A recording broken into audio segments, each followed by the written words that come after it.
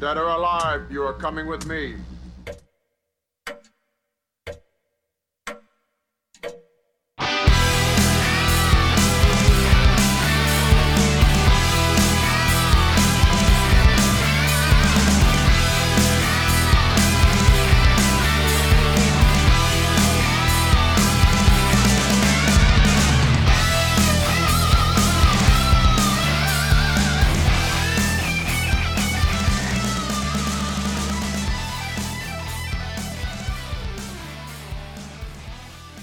Hello and welcome to 60MW Podcast. I'm Chris and I'm joined by my robotic friend.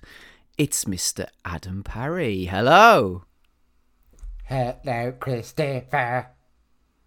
How are you? I am computing fine. Ooh, erection. Do you have any prime directives?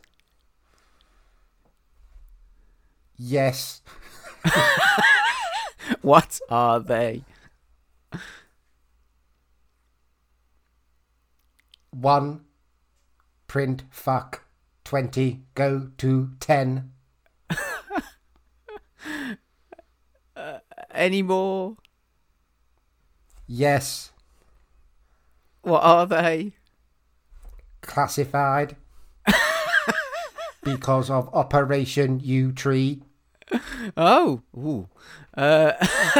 Topical. Well, not really. 'Cause that was Yeah, quite 2 a while, years wasn't ago. it? And also, our American listeners will have no idea what you're talking about. That was just like an investigation into a ring of paedophiles. But still, Yes. well, That was a very moving strange on. opening.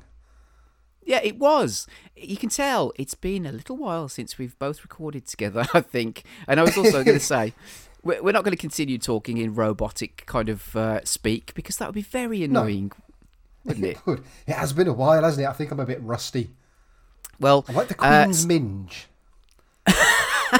or Metal Mickey's. Well, actually, no. Metal What, Mickey Minge? was a boy, wasn't he? Yeah. I'm trying. C-3PO's cock. That's a bit bit rusty, probably. I guess. Do you feel sorry for the Queen? Do I? What? Why would I feel sorry for? She's got millions of pounds. She's got privilege. She's got loads of stuff going on. I was thinking about this the other day. Not for long, because it's not really a long thought. But I was thinking, like, the Queen is never going to have sex again. Right. Well, she's nearly 100. Yeah, but I know. But is there a point, like, when you're older, and you're old, like maybe you, I don't know, you just come into someone or whatever it is that you're doing, and do you ever sit down and think, that's the last time I'm ever going to do it? Well, I don't know. I mean, unless because Philip's not there to help out anymore, give a helping hand, I guess. Well, Andrew would probably give it a go, to be honest. But, no, but do you think? Do you think she does like rent gigolos? I don't know, well, she's got corgis as well, hasn't she? No, now I've got the Queen smearing pedigree chum on her vagina. Can people still get locked up in the Tower of London? Because I think we're skirting very close to the wind a little. We're sailing. You don't skirt close to the We're wind. not as close to the skirt as them corgis. Well, this is what? I'm taken aback. This is a spotlight reflection show, not a random, just randomising stuff show. It wasn't necessarily thought about the Queen, but I thought there's lots of old people out there. They must just wake up one day, just think, I'm never going to do it again. Well, there's lots of... And I wonder what that's like. There's lots of younger people as well that probably have that thought, because for different reasons. Got no arms. Such as what? Well, I don't know. Got no arms. Got no arms, got no legs. I don't know. Might be ugly. I don't think the lack of exterior appendages stops your ability to take part in coitus. Well, there is that film Boxing Helena, which I've which I've never seen, I have to say, but that's kind of the thing, isn't it? Doesn't he cut arms and legs off? just so we Keeps her can in a keep bin her. or a box, doesn't he? Yeah. Yeah, well, yeah, it's not binning Helena, it's boxing Helena, isn't it? Actually, that was another thought I had. Because I've been watching the Paralympics. It's not a horrible thought, but I was just thinking, like, if you've got no legs, right, how do they measure your BMI and if you're overweight? Do they know what proportion of weight to take off your weight if you've got no legs or arms or whatever? I don't know, actually. That's a good point. Because they've got healthy weight ranges, don't they? Because, you're always about 3 stone over where the doctor wants you to be, because they always say, oh, you should be weighing 7 stone. It's like, fuck off, I weighed 7 stone since I was 4. But if you've got no legs, is there one of those BMI charts, but for people missing limbs? Because obviously you're going to weigh quite a lot less if you lost your legs. Well, because they're quite hefty things. Yeah, they are.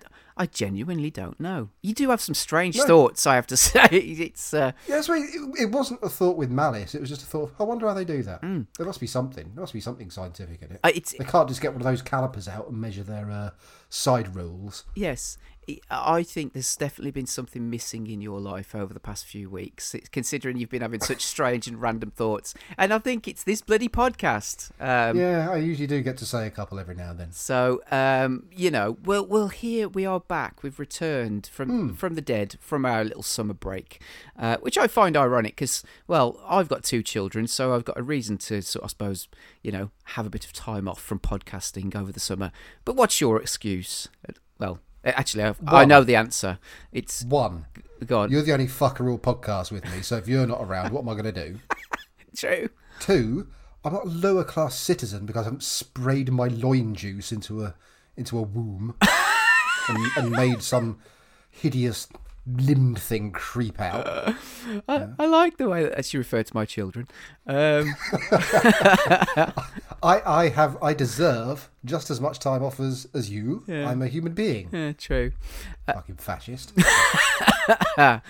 Anyway, I'm sure people would love to hear your musings on the Queen and how they measure BMI on people who've got no limbs or got missing limbs. But however, I'm sure that people are more interested to hear us talk about the classic.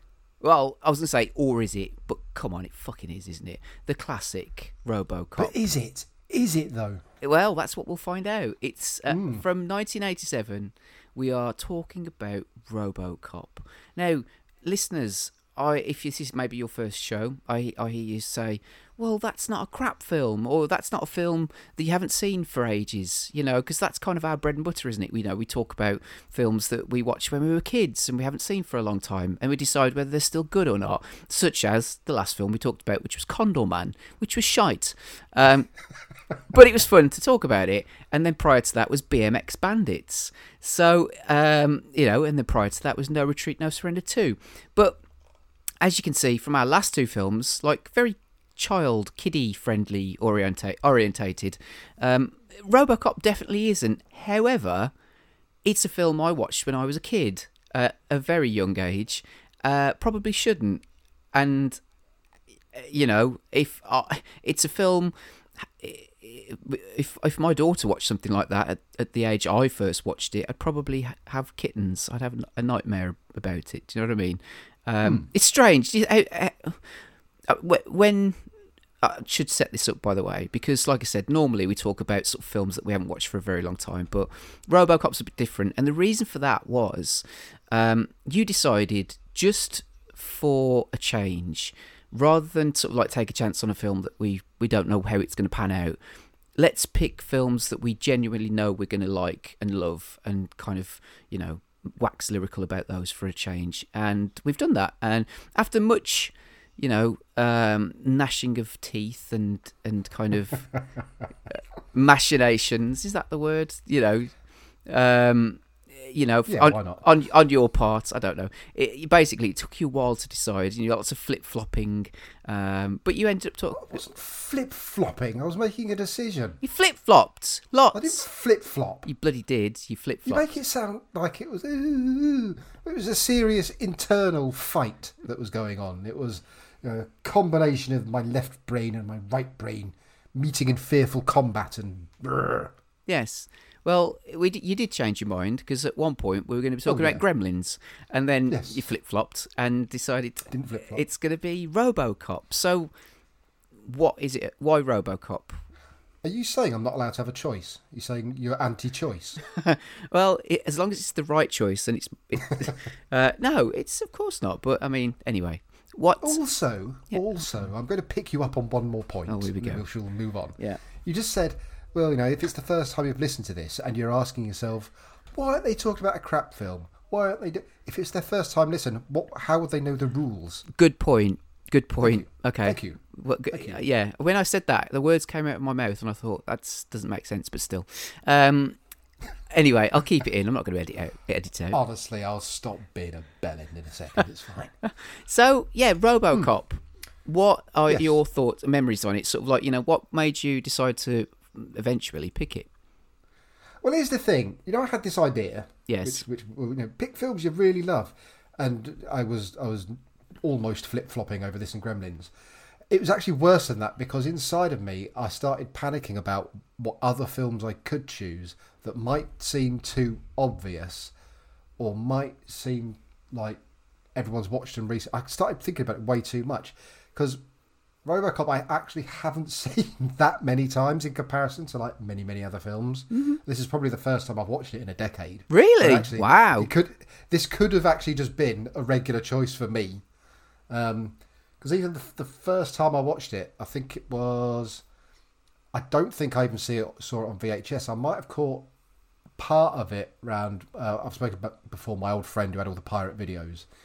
I might have caught part of it round there once. But I think the first time I saw the whole thing all the way through was ITV Saturday night, mum and dad down the pub, me with a pot noodle, looking at teletext and then waiting for the late ITV film. And it was RoboCop. And at the time, I didn't realise it was the heavily edited version of RoboCop. Which I think, you might discuss in a bit more detail. But with most of the swearing removed, quite a lot of the violence removed and or changed. And I really enjoyed it. And it was only years after that I watched it again and saw a better version or more gory version. I mean, gore doesn't equal better, but in this case, gore equals better. So I haven't watched the full version very often. I think this is the director's cut I just watched. Mm-hmm. I think. Yeah. And I think that might be the first time I've actually watched, uber supreme gore version. But I've always really liked it. It kind of holds a slightly weird place in my mind where I really, really like it, but it's not a film that I watch religiously or actually that often. Because usually like other films like, I don't know, say if you like Predator or Gremlins or I don't know, fucking Goonies or anything like that, I probably watch them consistently every couple of years, and before then it was probably every year. When I was little, every fucking minute. But this one, this one's kind of just hung around slightly in the background. There's a film that I really like, but one that I don't necessarily revisit very often. That's really interesting because I thought this would like, the reason for picking it was because it was like a film that you kind of love and you want to talk about it. Well, it is, but I kind of overcomplicated my own brain in this because I could have chosen many films that I've watched more. But I started thinking about... I was trying to think of a less obvious one. Or one that sort of fit between the less obvious and obvious. Something in the middle. And my brain went in all kinds of directions. So I chose RoboCop, but I knew I'd have a good time. But did I follow my own rules? I don't know. I don't know. Interesting. So from my point of view, I suppose I'm the opposite of you. I mean, I watched this film. It came out in 1987, so it probably was released on video, VHS. May have been 1987, but I would imagine it's sort of 1988 that it's likely that I watched it. So I would have been about 12 years old when I watched this film. How old would you have been, roughly? I would have been roughly the similar sort of age, I think, to be honest. But obviously you saw the edited version, which yes. I'm thinking now, I mean, what was that on for, like half an hour or something? If they cut everything Definitely out. Yeah. So I would have watched it. I've mentioned this many times before. I've said it on when we did the Blue Jean Cop show, and it was a film that I watched on VHS around my nan and granddad's house when I went there as a lot as a kid, and watched the most inappropriate films. Obviously nothing hardcore porn, that would have been weird, but in terms of like violent films and stuff that I shouldn't have watched, it was generally a film that we went to the VHS the video shop, I should say, and we picked a film. And RoboCop at one point was similarly to what you were saying about Goonies, and those kind of films. It was on heavy rotation. As a kid, I watched it a lot, and particularly in 1987 because you got Predator, which came out in the same year. So I think I flip-flopped between those two films on VHS, renting them, quite a lot at the time. Do you know what I mean? So and RoboCop I do watch, I say semi-regularly. It's probably, every few years. I can't put, say every couple of years, 100% hand on heart, but it's definitely every few years. And I think the film RoboCop, for me anyway, it's seared into my brain. There are so many quotable lines and scenes and things that happen in RoboCop that it's like I can sort of, I can. You remember, Sherlock? Did you watch the TV series with Benedict Cumberbatch? When he sort of goes to his mind memory, or what, his mind room, or all that, and he can basically pick out any piece of information or fact or whatever. It's a bit like that, you know what I mean? I can go into my little place in my head and I can just picture the scenes of RoboCop because I've watched it that many times, and it's perhaps, and we will talk about it perhaps a bit later when we get into the film, but the version I would have watched would have been the allowable version at the time, which was not the uncut version, which is the standard for now, I guess, or the director's cut, if you want to call it that. And it would have been interesting had I have had the same kind of reaction to it as a kid, had it have been the extra violent. Yeah, because it's still a pretty violent film. I mean, even places, definitely, yeah. And I think it's not just the violence, but I think it's the malice and the kind of the way that the bad guys really enjoy inflicting pain on other people and reveling in it. It's not something you see often now, is it? In any kind of action film, mainly because they've all been sterilised. But even if you do pick one that's like might be a 15, or if you're really like an 18, the actual just that level of enjoyment of violence is still quite rare, I think. Yeah, but it's interesting thinking about it, like, because I mean, like, you watched this at a very young age, and I think a lot of people from my childhood would have watched this film at the similar age, that VHS kind of generation. We would have watched this film when we shouldn't have watched it because it was an 18, still an 18. Even now it's still an 18. It hasn't, because like they've kind of shifted the boundaries a little bit, in terms of like some 18 films back then and now 15s. But this is still an 18 movie, and I think rightly so. You know what I mean? It's but the thing, if this film came out today, right, and you're at the age that you're at now, and you saw the trailer or whatever, or if you even just saw the poster, would you have been attracted to watch it? Like, I'm not talking about trying to kind of think, in the sort of, like, the age that you're at now, as opposed to when you were a kid. There is a point to this, by the way. So if it was a new film now and I'm me now? Yes, I'm not talking about the remake either. I'm talking about this version, you know what I mean? So just the picture of him getting out of the car? Yes. Most exciting thing in the world, is it? And also, I mean, just the title of the movie, RoboCop. RoboCop, yeah. I mean, it's fucking ridiculous, isn't it? You'd think it was some kind of shitty B film. You would, wouldn't you? And I think in the wrong hands, it could have definitely turned into a shitty B movie. But the appeal is that and the point I think I'm trying to make about this is that why it appealed to kids is because it was fucking cool. You know, Yeah. as a kid, thinking about a robot that's a cop, and he's got a cool gun that shoots out of his leg, and, you know, he's got a spike that comes out of his fist, which, you know, isn't for violent purposes. I mean, but why else would you have a fucking spike come out your fist?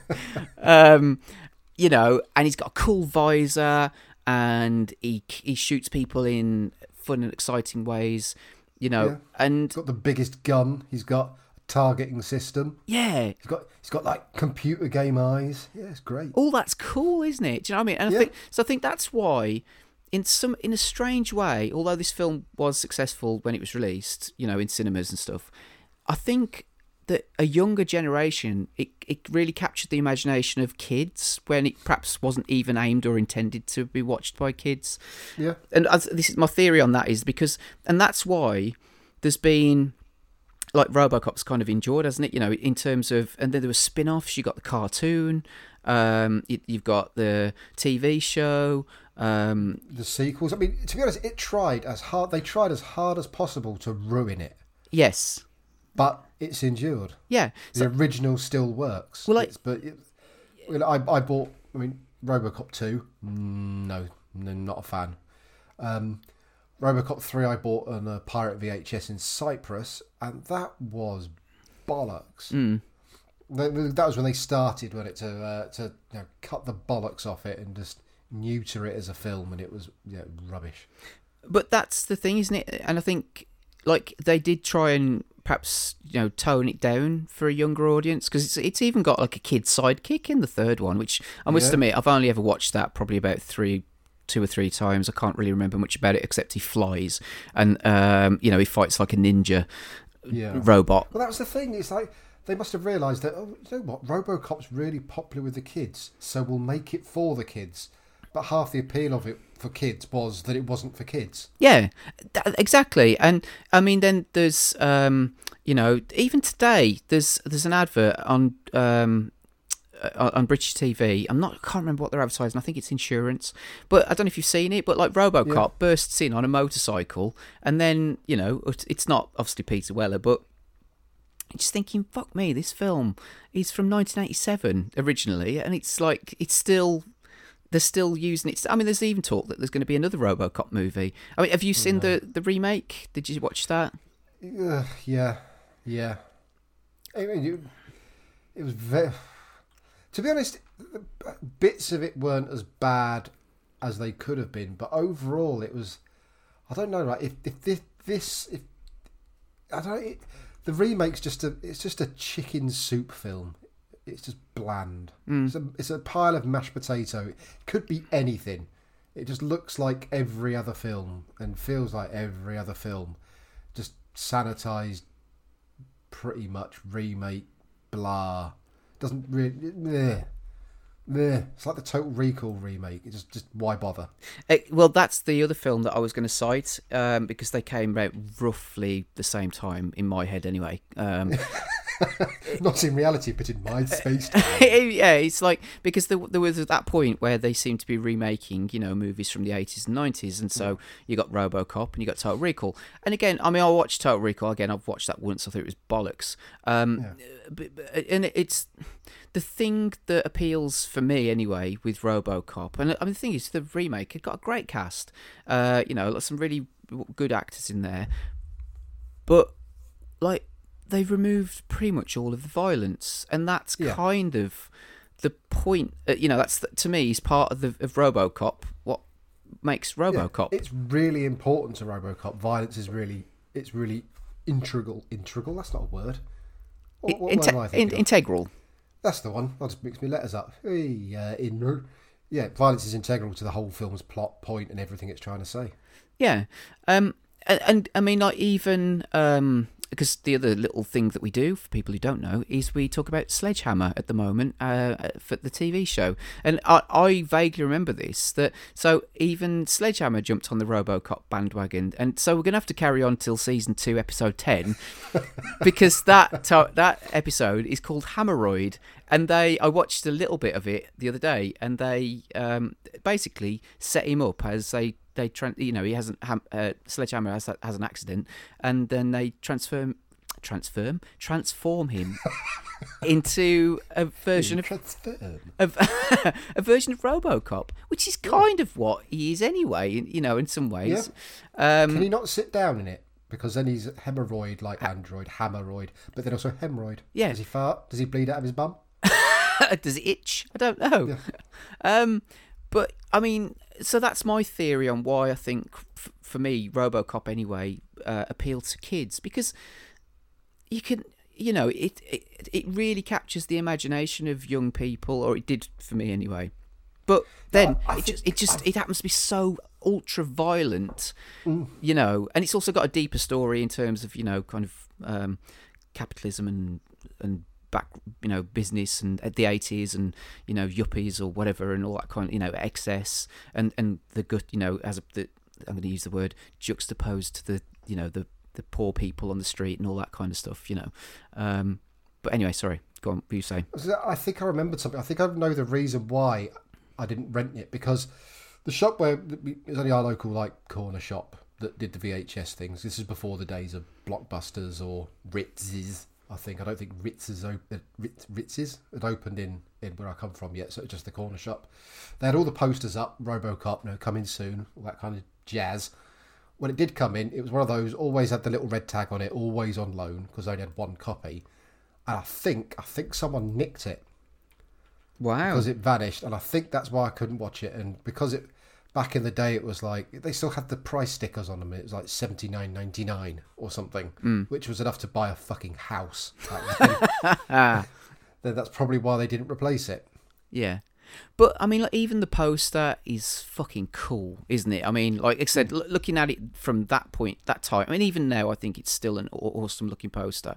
But, It was the colours. I don't know, it's just the cool colours. Yeah, you've got RoboCop sort of, standing by a car door, and the red from the siren kind of, pops on where his shield, his visor is, his helmet. It looks awesome, it's... Yeah, but as a new film, I wouldn't find it cool now. But because it was cool then, I know it's cool, and it still is cool. That makes no sense at all that I'm saying it's cool and non-cool at the same time. But one of them is if it's something I saw that was new now, and one of them just because of what it is to me now. Then now. Yeah, but also you got the video game. I had it on the Spectrum. It came in. Oh yeah, that was cracking. It's good, yeah. I had a big box version, so it came with a poster. Yeah. So, and I know that Ocean released that, and obviously Ocean did loads of film adaptations, and TV adaptations, which some of them were shit and some of them were really, really good. And RoboCop was one of the really, really good ones, Mm-hmm. So we even that, it's like they're making a video game, again, an 18 rated video game, aimed at kids. Do you know what I mean? That's kind of going back to my theory of it's not a kids' film, but it was like kids that really kind of, sort it out. Yeah. But I think that's the case, isn't it? From our generation, anyways. That I think so. I think you're right, because it just depends if your parents would get them for you or your grandparents or whatever. There was a whole world of every week you could get something you weren't supposed to see, and it was exciting. Mm. It's less exciting when you're an adult because you're allowed to see everything, but to get that video, to get that 18 rated video out of the rental every week was brilliant. Yeah. And kids now don't have that because the parents might just go, right, we've got Netflix, so just put a parental lock on it, and if you don't know the number, that's it, you're buggered. Or you could, well, there's probably ways around it on YouTube now, but it's not the same. It's that physical thing of going and choosing rather than just saying, browsing through 2.5 billion things and then just watching everything for 3 seconds and then moving on to the next one. Yeah. Yeah. Always a considered choice. When you got to see one proper film a week, you always had a considered choice of what you were going to watch. Well, I say considered, it was generally, what's the poster like on the front of the box, and is there any blood on the back of the box? Yeah, or any tits. Or pictures of monsters or boobs, yes. Yeah, but there you go. So, RoboCop then, who is he? Where is he? Where does he come from? So yeah, it's Peter Weller, and at the time, I mean, for a time, I should say, Peter Weller was one of my favourite actors. purely down to, I think, RoboCop. But then also, as we've already discussed, one of our first shows, he was in Blue Jean Cop as well. Yes. He did like his something cop films. Yeah.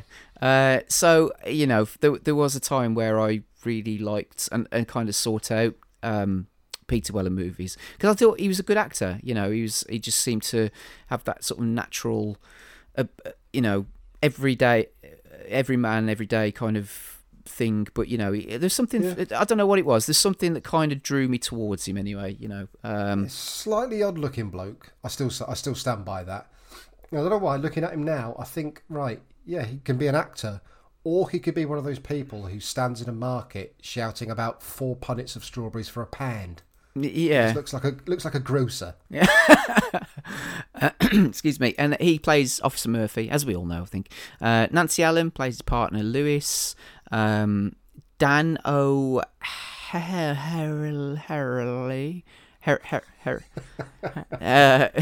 He's just titled The Old Man on IMDb. You got Ronnie Cox as the dastardly Dick Jones. Dick Jones, yes.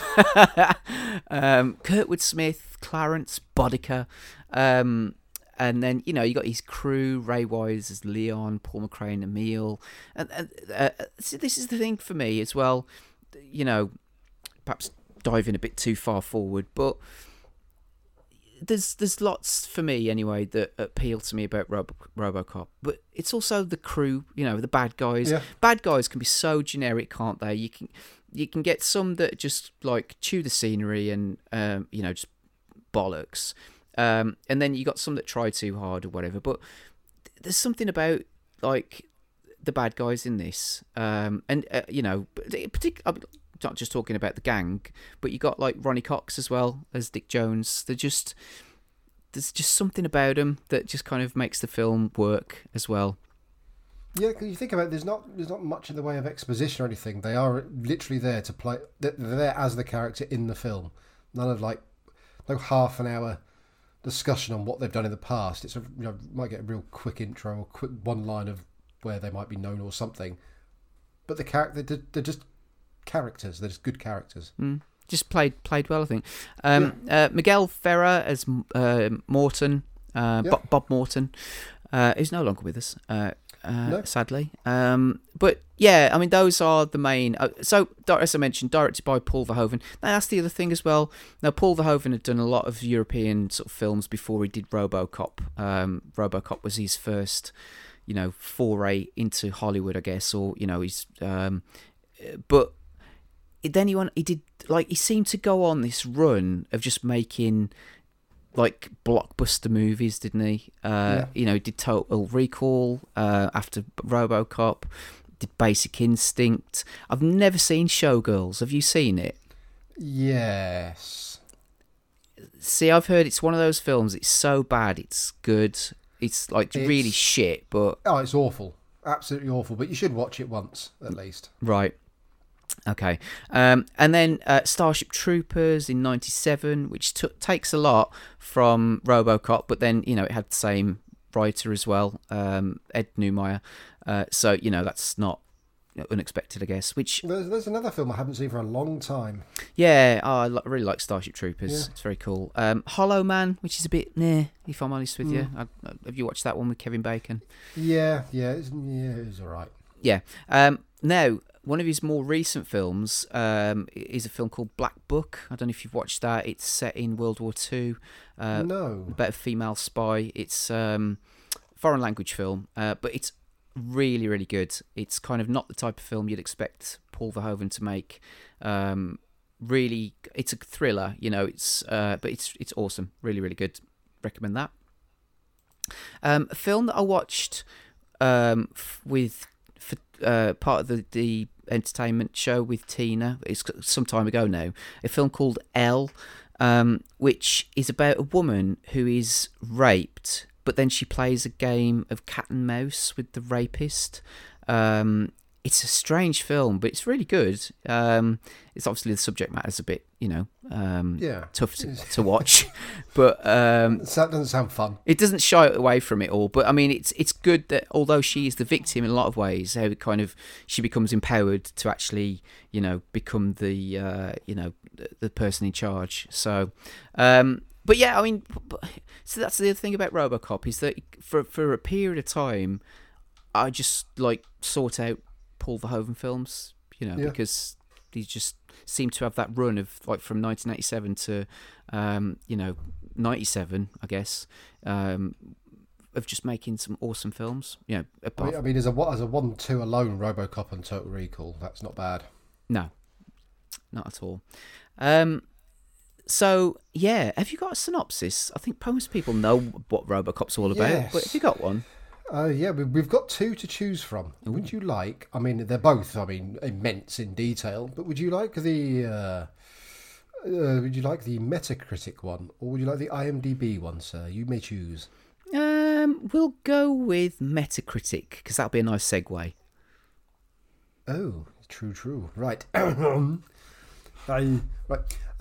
When Officer Alex J. Murphy is murdered in a futuristic, crime-ridden Detroit, scientists and doctors decide to turn him into a RoboCop. He seeks revenge when memories of his past life return. Ooh. There you go. Now, not the best. It's all right. No, Metacritic. There's Metacritic. Hooray! Yay! So shall we? It's got 67. That's 13 positive reviews, 3 mixed, no negative, which is nice. That's quite low, isn't it, really? I think so, but, what do I know? We'll go with one of the top ones, then you can pick perhaps one of the middling ones, and I'll go for one of the low ones. Empire Magazine.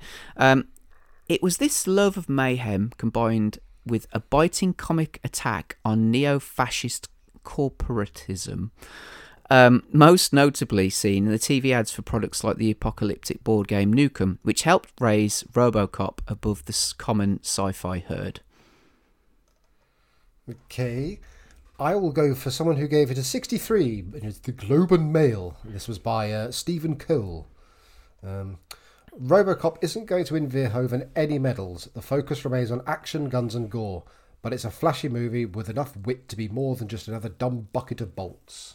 Yeah, and then I'll go with one of the low ones, or middling ones, I guess. This is from the San Francisco Chronicle by Peter Stack. It's a violent yet occasionally funny film, thanks to some inventive gags that pop up, and it hits some of the same blood-splashed chords as Terminator.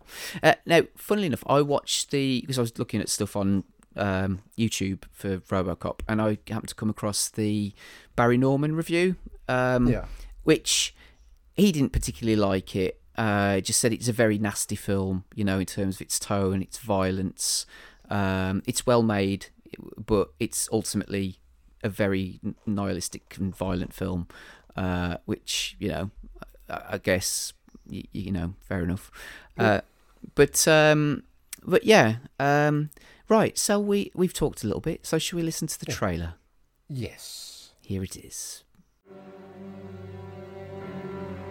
We've got to volunteer. The body is on the way.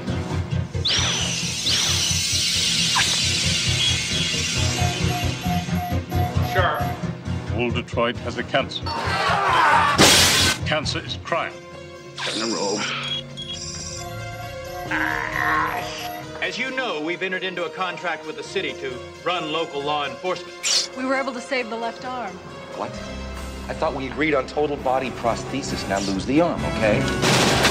We get the best of both worlds. Onboard computer-assisted memory and a lifetime of on-the-street law enforcement programming. Hey, Louis, it's Super Cop. This guy is really good. He's not a guy, he's a machine. What are they gonna do, replace us? Murphy, it's you. Go get him, boy. Thank you. You have the right to remain silent. You have the right to an attorney. Anything you say may be used against you. You better back up, pal! Your move, creep. The future of law enforcement. RoboCop. Thank you for your cooperation. Right, that was the trailer for RoboCop. Now, one of my favourite parts of the show, and part of the reason why I get out of bed in the morning, is to find out how many pages of notes you've made. How many have you done? Well, okay. Right, well, I have 8.5 pages, but there is a slight issue in that I watched the first half of the film. How long ago was it? It's probably like a month ago. Yeah. So I've got month-old notes for the first half. Yeah, I might struggle a little bit with them, if I'm honest. Yeah. And then I have 4.5 pages from yesterday, which are better. But yeah, there's some words here I'm not entirely sure of, but maybe it'll make sense. Oh, well, maybe. Yeah. So, excuse me. We were intending to actually record this show. I can probably tell you exactly when, because I did a little Twitter. Oh, there we go. I think it was the 15th of July. Oh, fucking hell, was it? For the people who are listening, we are recording this on the 2nd of September. Ooh, right. Well, we were speaking about was it middle of July we recorded last? No, because that would have been about 2 or 3 weeks after we did Condor Man, wouldn't it, when we were going to sort that out? Yeah. Ooh, that's a long time. So it's been a while. So, like I said, I watched this film sort of back then, but and my notes are reflected of back then. However, like I said, you know, I can generally remember things that go on in this movie because it's just it's imprinted on my mind. You know what I mean? It's, just as well. So we'll sort of pick up where it all starts off, really. And I think that's what one of those Metacritic reviews said. In as much as the interspersed throughout the film, you've got almost like kind of a bit of the exposition, but it's done in a really clever way through these news reports, isn't it? You know, because it opens up, you know, like with the static screen, and then you got all the new, you know, the little screens, TV screens, and you got Casey Wong, who's a recurring character throughout the film. Although they turned him into a complete dipshit in the third one. I don't know why they added him. You know, they didn't need to do what they did, which was, you know, he was just a news reporter. But there's a scene in it where they go behind the scenes and they sort of, he's picking his nose, and it's just like, why? Just it's because kids find people picking their noses hilarious. Yeah. But yeah, it sets it up in as much. But this is the thing. I think this is the clever thing that Paul Verhoeven did with it, because, you know, initially he didn't like the script, didn't want to do it. His wife convinced him to do it because she saw something beyond just the pure violence and the, you know. Is that Vera Verhoeven? I don't know. I don't think so. Why? I don't know. Just thought it'd be cool. We'd call Vera Verhoeven. That would be quite good, yeah. Or Veronica Verhoeven. I don't know. That's a bit posh. Yeah. But yeah, it's the media break. You know, it's the adverts. Yeah. It's the heart operations. It's get yourself a sports heart by Yamaha. Yeah. Although we do start with again, a bit of world, but we do start with potential nuclear war, which everyone's looking forward to. Yes. And right, I don't know what I've written here. Before the Family Heart Centre, which is what you just mentioned. I think it's set with weightless president. Yeah. Yes, there's a scene where the president he's testing out a space shuttle or something. Oh, good. And but the thing is, like, you know, they're making light of all these kind of little things, like you said, that, you know, and then they show 3 dead policemen, you know, and you know, it's the suspect. The main suspect is Clarence Boddicker, and you think, well, if they're putting out his details on the main news, then he'd be fairly easy to catch. You'd think so, wouldn't you? I mean, this is the thing. I mean, what's this? The first 2 minutes of the film? Yes. And half of that's made up with bloody weird adverts.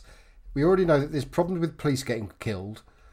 People blame OCP because they've been contracted to basically fund the police. So we know OCP are bastards. We know Dick Jones is a dickhead because in his interview he comes across as an arrogant fuck. And we know Clarence Bodica's a baddie. Yes. In one scene, it's set up all your baddies straight away, bang, and the world. And the other thing as well is what I like about it is that there's no. I like it when films do this. Is that there's no. It's not credits, is it? It's the sort of like where it introduces the actors. It's it puts up on the screen.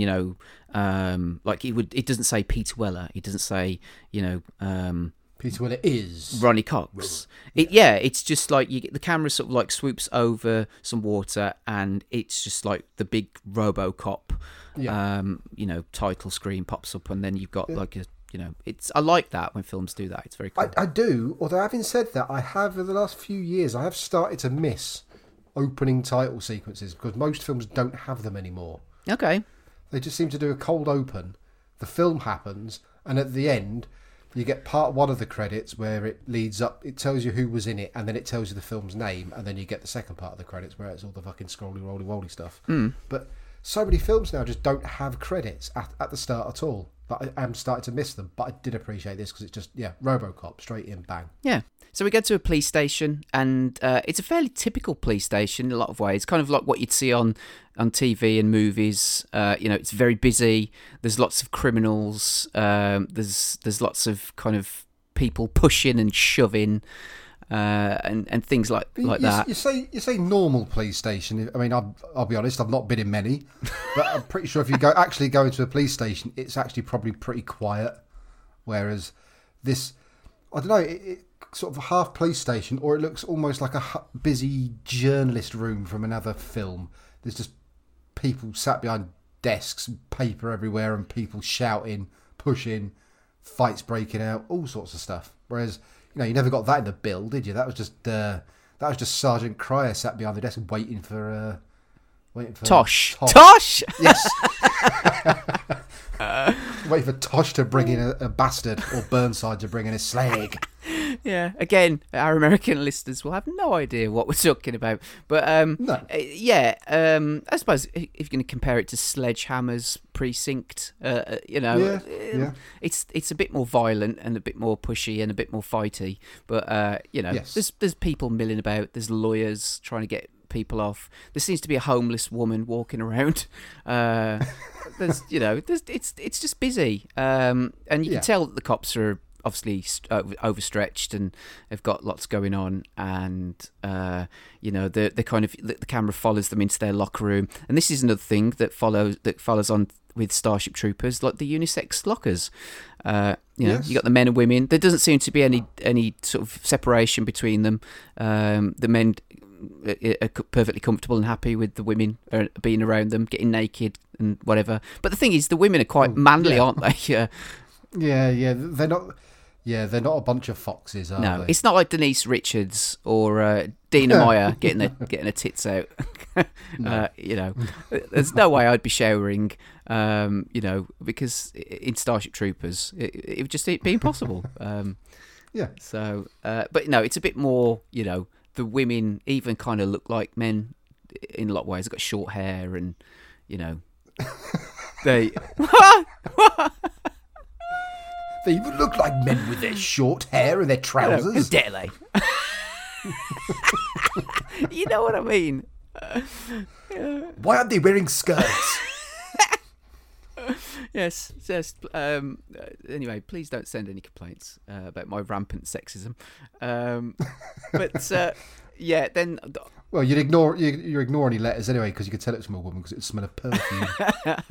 Yes, but then obviously they're talking about striking, which then Sergeant Reed comes in, and they says that they're cops, they don't strike, but they then realise that the cop that was fighting for his life essentially has died, which again is another sort of demoralising factor in, they're just basically it's OCP are just shafting them, aren't they? Since OCP took over, they're just nailing the cops, just kind of letting them just get killed.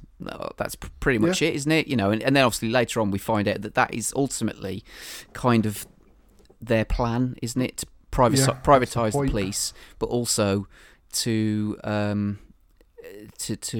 for them to develop their experiments, and their what's the word I'm looking for? Their not experiments is the wrong word, but their technology. Yes, they have to have people that are legally dead, which they don't tell the cops that, because I'm sure they, if they did, they have a change of career. But I mean, the film itself is set in it's old Detroit, isn't it? Which the thing is, I mean, I've been to parts of America, but it's like the fun parts, like Florida. Disney. So I can't claim to have seen the real America as such. But I've always been fascinated by America. Even from a kid. Watching American films, listening to American music, watching American TV. So I've always had a fascination with it. And even though I've never been to Detroit, maybe it's because of this film, I've always thought of it as it's a shithole. But I don't know if that's true or not. I think Alan actually came originally from Detroit. I should have asked him. Or Chicago, do you know what I mean? Like those kinds of places, you've just... It's fine if you think parts of America are shit. Well, it's... If you're basing that only on films, it's fine. You're not going to offend anyone. Yeah. Anyway, so then... obviously like I said, you're introduced to Murphy, who's he walks in, and he got transferred in again by OCP, but he just seems to take some stuff in his stride, doesn't he? Yeah. Despite his slightly weird face, he's pretty much he's comfortable. And one of the first things he sees is some vagabond starts a fight, and one of your short-haired man women beats the shit out of him, and that's Lewis, as it turns out, who will then be his partner. Although she's not overly impressed at having a new partner. Was her previous partner one of the cops who died recently? I don't know. I don't think it's implied that that's the case, but possibly, yeah. I mean, I don't know. She's, like you said, she's kind of... There's a bit of tension between the two of them, because he wants to be in charge, but she kind of wants to be in charge, because it's the whole thing about who's driving the car, which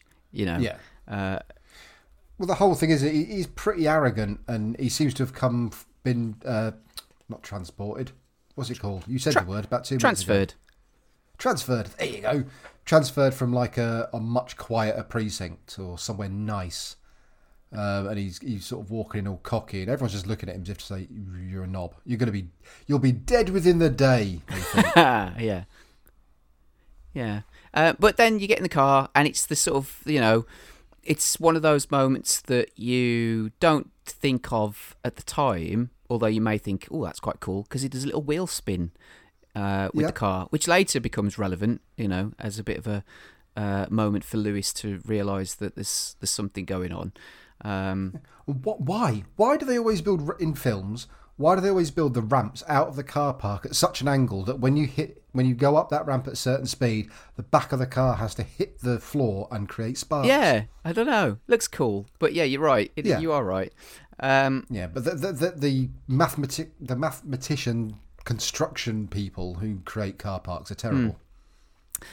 Just lower that by 1.3 degrees, and I think you get away spark free. Yeah. So then you go to OCP, which is the total opposite contrast of the police department, which is a bit of a rough shithole. Obviously, these are huge skyscrapers, very posh. And you've got 3 executives going up for a demonstration for Ed 209. Yes. And, so then...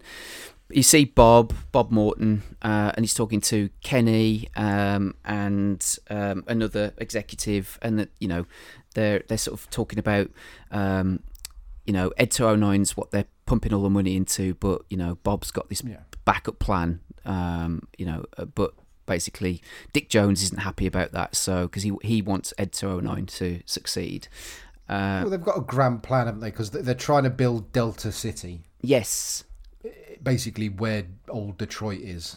Ed 209 is being sold as their 24-hour policeman because crime is a cancer. Yes. But the actual plan for Ed 209 is to probably kill people. But then you sell it to the military. You sell it to the military and make millions that way. It's just a smoke screen for selling to the military as a weapon, essentially, isn't it? Yeah, and they're in a boardroom, and like you said, the old man's delivering a bit of a speech. Does he have a name, or is he only known as the old man? Just the old man, I think. I'm pretty sure he's the old man. Me a little. Yeah.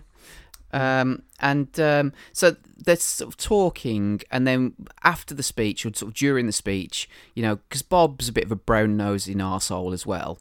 I mean, he's a bit of a shitbag, but he's not as much of a shitbag as like Dick Jones, who's clear. Yeah, I mean, both Bob and Dick are both cunts. You know, and it's just that dog eat dog yuppie thing going on, isn't it? Where they both want to fuck each other over, basically. But they're both brown nosing arseholes who'll shit on anyone just to get to where they want to be. Yes, absolutely. So at one point he even like applauds, like really, you know, exuberant.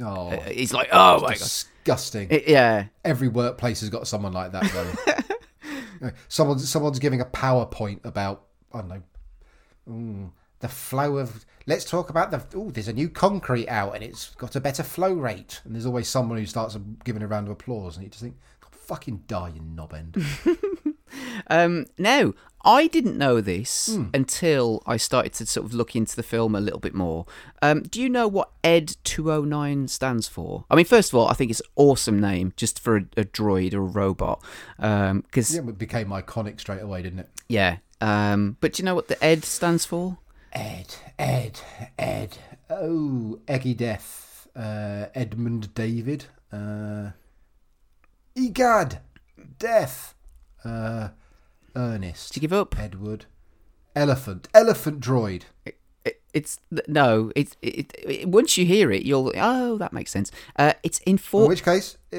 Enforcement droid. Did you know that? No. Oh, you're right. Well, I didn't actually know. Well, you guessed it right. Well done. Yes. Well, you said enf. I couldn't think. It's not enchilada. I couldn't think of enf. Yeah. Yeah. Enforcement droid. So there you go. I'm not sure where that's friendly name. The 209 came in. You know, maybe this was the second 209th. Yeah. That's a better way of saying it, isn't it? Maybe someone's funny. It's available 20 hours a day, 9 days a week. Oh. Which makes no sense. No, that doesn't make any sense. But maybe this is like their 209th prototype that actually works. Maybe. Bloody hell, that's a lot of prototypes. But I don't know. I'm guessing that. But but then Dick Jones starts delivering a bit of a speech, and you can tell that Bob's attitude, because he's got total disrespect for for Dick, hasn't he? You know, he just, even like the way he turns away when he's speaking, the way he sniffs when he looks at him. I don't know. You can just totally tell that he just really dislikes Dick Jones. Yeah, I mean, there are many reasons Dick's idea is a lot better. Yes, because it doesn't require the use of dead bodies. Would be number one. Yes. And again, another sort of like, you don't think about it at the time, but it's relevant later on, because he, Dick says the phrase, you know, good business is where you find it. And then they introduce Ed 209 into the room. And what do you think about the design of Ed 209? Imposing. Yes. I mean, if it's basically two giant guns, it's a bipedal tank, for want of a better term, which they've decided to insert like lots of very loud, angry, growling animal noises into. So this is supposed to replace all your policemen to get rid of crime, but I'm assuming it's also supposed to replace the police, where, you know, when an old lady goes, "Excuse me, officer, I can't find the dildo shop. Where's the dildo shop?" And Ed 209 answering is not going to be right, because it's going to growl at the old lady, have a very stern voice, tell her where the fucking dildo shop is, and the old lady's going to die of a heart attack. Yeah. It's I mean, it looks impressive. You know, like you said, it's imposing, and it kind of stomps into the room. It's not built for stealth, is it? None of these robotic cops are built for stealth particularly, but yeah. You don't. You can't see it doing any undercover work, can you? Really? With a fake moustache and a pair of glasses on the front of it. It's not going to be going. The trench coat. It's not going to be sort of like, you know, there aren't going to be any kind of episodes of of RoboCop kind of crossed over with The Wire, really. No. But you know, so hello, I'd like to buy some drugs. So yeah, I must admit, although you can clearly tell it's a stop motion, you know, it's a huge model initially, but then when it moves, it is a stop motion model, which I get a kick out of all that. Still, I think it looks. Yeah, you can tell, and you know it's not there, but again, it's tangible because it was actually a thing that they've animated. So, yeah, I've got a soft spot for animatronic stuff. Yeah, and then you know, Dick's really proud of this. Wants to test it out, to demonstrate, you know, what it does. So gives Mr. Kenny the opportunity to do that, which is, you know, in hindsight, not a good move for him, but still. So this is the thing. Now, maybe for the demonstration they've done it. Why do they have a fucking huge gun in the boardroom? It's a fair question. You know, one day we'll need to demonstrate something. Yeah, let's just have a huge. I think it looks like Desert Eagle type. It's one of those pistols that's fucking massive. It's a proper hand cannon, isn't it? Also, for demonstration purposes, why not put blanks in Ed 209? Yeah. Because what? Yeah, good point again. But so immediately as he picks the gun up, and then there's a little joke because he points it at Dick Jones instead of Ed 209, which again you'd think just him picking a gun up would be. So it's like again. So here's a little demonstration of how shit kind of Ed 209 is, because it doesn't react until he points the gun at him. So people could walk around the streets with guns, but just don't point them at Ed 209 and you'd be fine. Yeah, he's very self-centered, is Ed 209. Yeah, because he doesn't give a fuck about him pointing the gun at the vice president of the company. But, you know, point the fucking gun at me, you bastard. So anyway, he points the gun at him, and then he kind of like kicks into that, you know, kind of growl, and you have 20 seconds to comply. He's a bit fucking harsh, isn't he? He only ever gives you 20 seconds, regardless. Yeah. I mean, what if you're in the middle of some caper? I don't know. Say if you're Tom Cruise in Mission Impossible. Say you're hanging from a ceiling. You're halfway through cracking a safe or something. You've got wires coming out your bum where you're hanging down. Special laser glasses. Lots of computery, digity boo bars. Ed 209 stomps in. You've got 20 seconds to comply. By comply, he means you've got to take all your stuff off, turn all your stuff off, undo your wires, get down the floor and pray. What if you... That might take you more than 20 seconds. Yeah.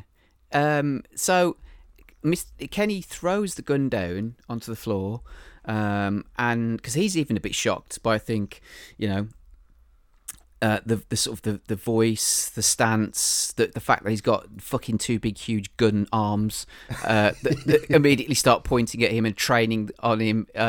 You would do, wouldn't you? Shit yourself. Yeah, but absolutely. Even then, he shits himself even more because even though he's thrown the gun on the floor, Ed 209 doesn't stop, and you now have 10 seconds to comply, and everybody's panicking, particularly Mr. Kennedy. Just getting out of the way. Yeah, he's like, help me, help! And people are pushing him away. You now have 5 seconds to comply, and then I am now authorized to use deadly force, and it's like the now. Yeah. In the I'm guessing the version you watched on TV, you wouldn't have seen any of this. Well, I think on the TV version, you see a couple of pops of blood packs as he goes flying back onto the little model. Is it a model? Is it a table or is it the model? It's a model of Delta City, ironically enough. Yeah. So you see him go back onto that, and then that's it. What you don't see is all of the shooting beforehand. Then he falls down, and then he turns him into fucking burgers. Yeah. And in the extended version, there's like a good few extra seconds of just for shits and giggles of just him being absolutely pummeled with. I mean, these aren't even small bullets, are they? These have got to be like 50 caliber, fucking, just body shredders. Yeah, I mean, by rights, really, the wall and the window behind him should be smithereens because they would have just travelled through him like butter. Yes. But, instead it just minces him into a puddle, essentially. Yes. And all the old man says is, "Dick, I'm very disappointed." But then also, because there's a little bit of silence after he either runs out of ammo or they manage to pull the wires out so that he stops, turning him into like you said, a burger. Then somebody, I think it's Johnson, he's the black guy who's in the lift with the elevator. Somebody shouts, "Call a paramedic!" For what? What they? No. I don't. No, you need at that point. You need a janitor with a mop bucket. Yeah, I don't think it's going to do a great deal. But yeah, like you said, the old man's a bit disappointed. And then Bob seizes the opportunity to step in at this point. Yeah, I mean, doesn't feel sorry for the corpse on the floor. Just gets straight in there to put his hands right up the old man's bottom and say, "I've got a RoboCop idea that's better." Yes, essentially. Yeah. And the old man says, "Yes." They can be ready in 90 days. Pretty much. And Dick's not happy. No, not at all. And what I like about this is that sort of like when Bob tells the old man about this, and like you said, Dick's pissed off, and then the camera faces on Dick, and you've got the klaxon going on in the background because of the, I'm guessing that what's happened, with Ed 209, but it's almost like there's a little klaxon going off, like I'm pissed off, I'm angry, kind of thing. But I quite like that. So yeah, and then so you get a little scene of them going down at the elevator. So this is Johnson and Bob now, and Bob admits that basically he's restructured the police department to cause deaths for potential candidates, So he's as much as Dick Jones is one of the, if not the main villain of this, Bob's a fucking arsehole, Yeah, basically, it's basically from about two arseholes who are equally unlikable, making robot things, but one of them's had a film made about it and the other one hasn't. Yes. So then we go to a little coffee shop, it's not even, that makes it sound like Costa or Starbucks. It does, doesn't it? It's basically a little stand where Lewis and Murphy are having a coffee, and he's doing his little twirly gun thing, which I'm sure if that would have been the case today, some member of the public would have filmed it and complained. Yeah, definitely. They're kind of like breaking the ice a little bit, and he admits that he gets a kick out of doing it, although he initially says he does it because his kid, his son watches a show called TJ Laser. Yes, which immediately made me think of a futuristic TJ Hooker. TJ Hooker, yep. I now want to see a robot William Shatner. Yeah. I must admit, now this is going back to when I was a kid, but I know, things like Costa and Starbucks weren't a thing. They didn't exist. So, you'd have your greasy spoon calf.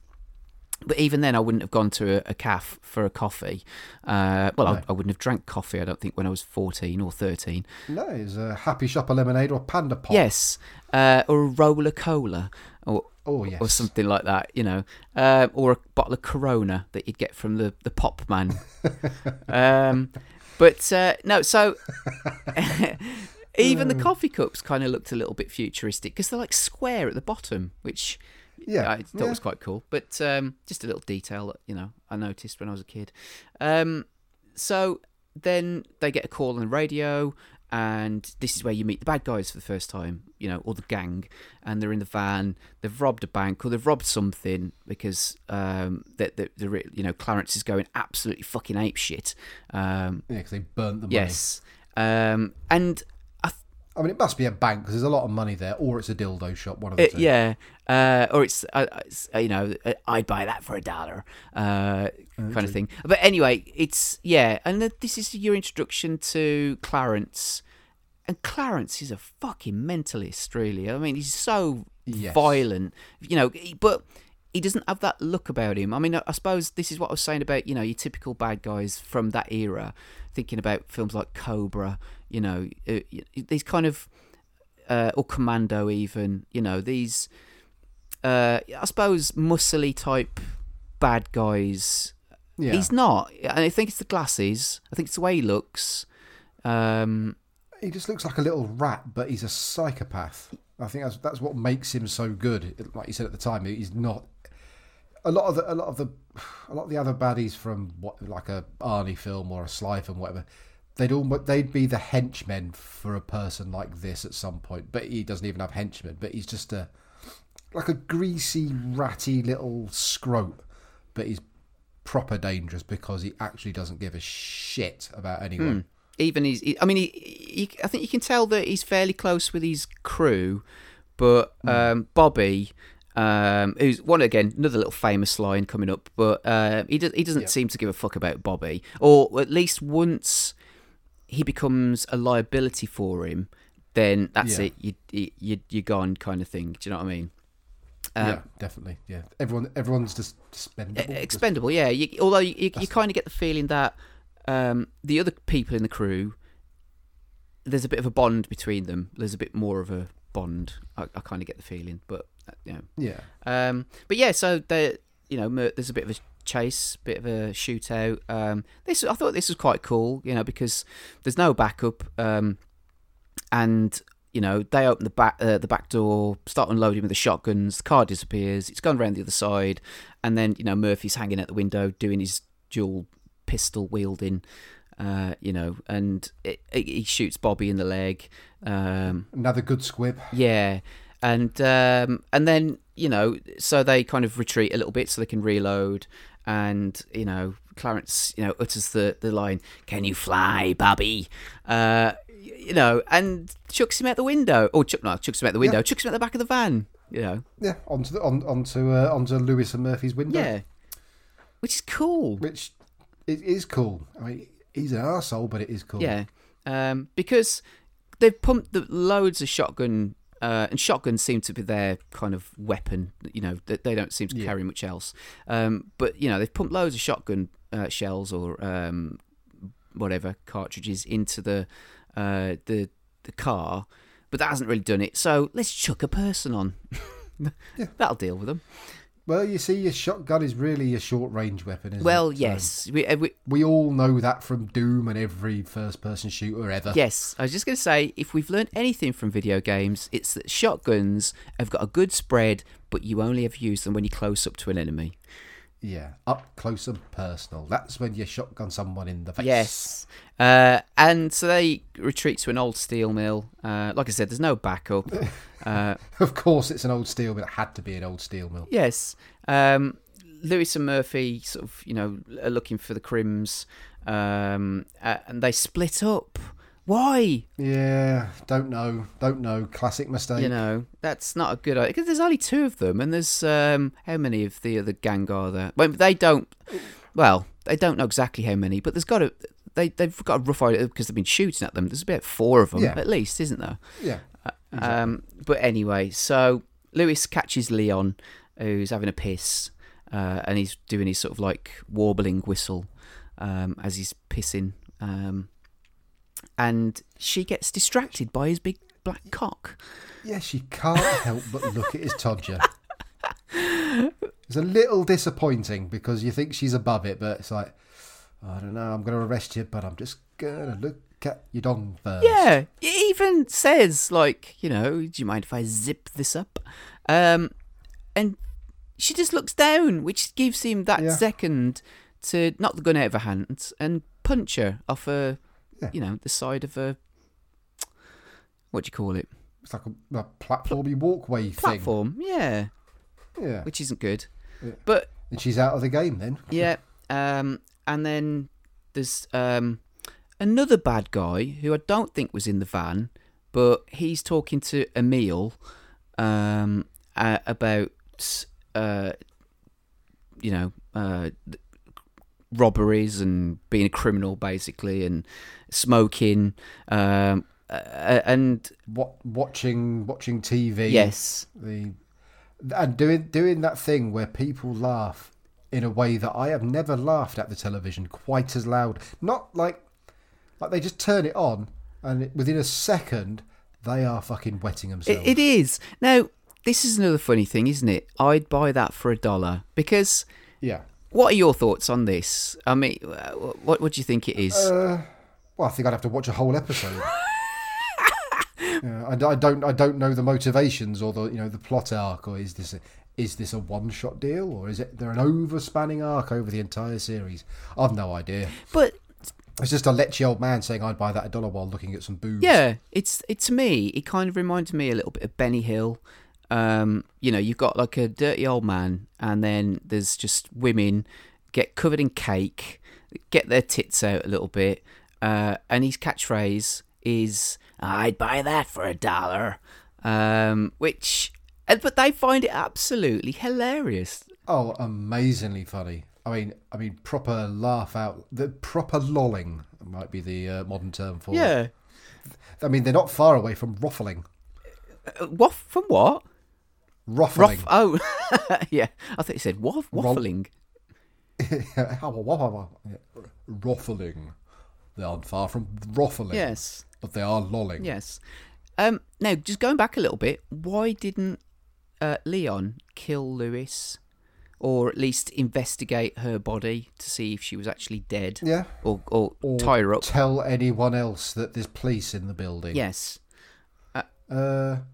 Don't know. Maybe he had a slight erection from having a lady stare at his knob, and maybe just thought I'll just crack one off. But then Murphy bursts in, shoots one of the bad guys, the one bad guy who isn't part of the crew particularly. Yeah, the not a meal. Yes, the expendable one, and then he utters another line, "Dead or alive, you're coming with me." Which there's a little sort of like musical cue when he says that, and then because it'll become relevant later on. But then he gets captured, and then it's one of the most brutal things, in the film. And there's already been one. Yeah. And the film hasn't been on that long, because you've seen Kenny get absolutely massacred, and now you see Murphy get fucking done in.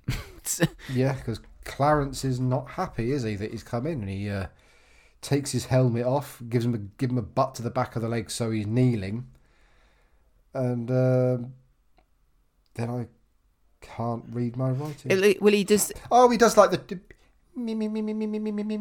Yeah, it's the speech, isn't it? He kind of like he pins Murphy down to the floor, puts his foot on his hand or his wrist, exposing his hand, and he sort of says, cops don't like me, so I don't like cops, but there's almost like, this is what I like about Clarence, is that there's kind of like there's the psychotic side which just can instantly turn violent, but there's kind of like a bit of a softer side to him, like almost where the way he talks to Murphy before, he blows his hand off. But again, it's that kind of like enjoyment in the tension of what he's going to do, and it's pretty horrible. I mean, even now, it's still I find it quite shocking. I mean, I've seen it that many times, and it's still it's pretty awful. Yeah, I mean, his hand just turns into a puddle. I mean, on the original version, you don't see any of that. You see him shoot, but you never see the hand go. See, I think you do on the original version, but you don't see him holding the stump with all the blood pouring out. The ITV version, I don't think you saw any of that. Oh, okay. You basically what happened there is you saw him shoot. You didn't see the hand go pop. You didn't see him hold the stump. When he gets back up, you certainly didn't see his other arm get blown off. Well, no, and that is in the extended version.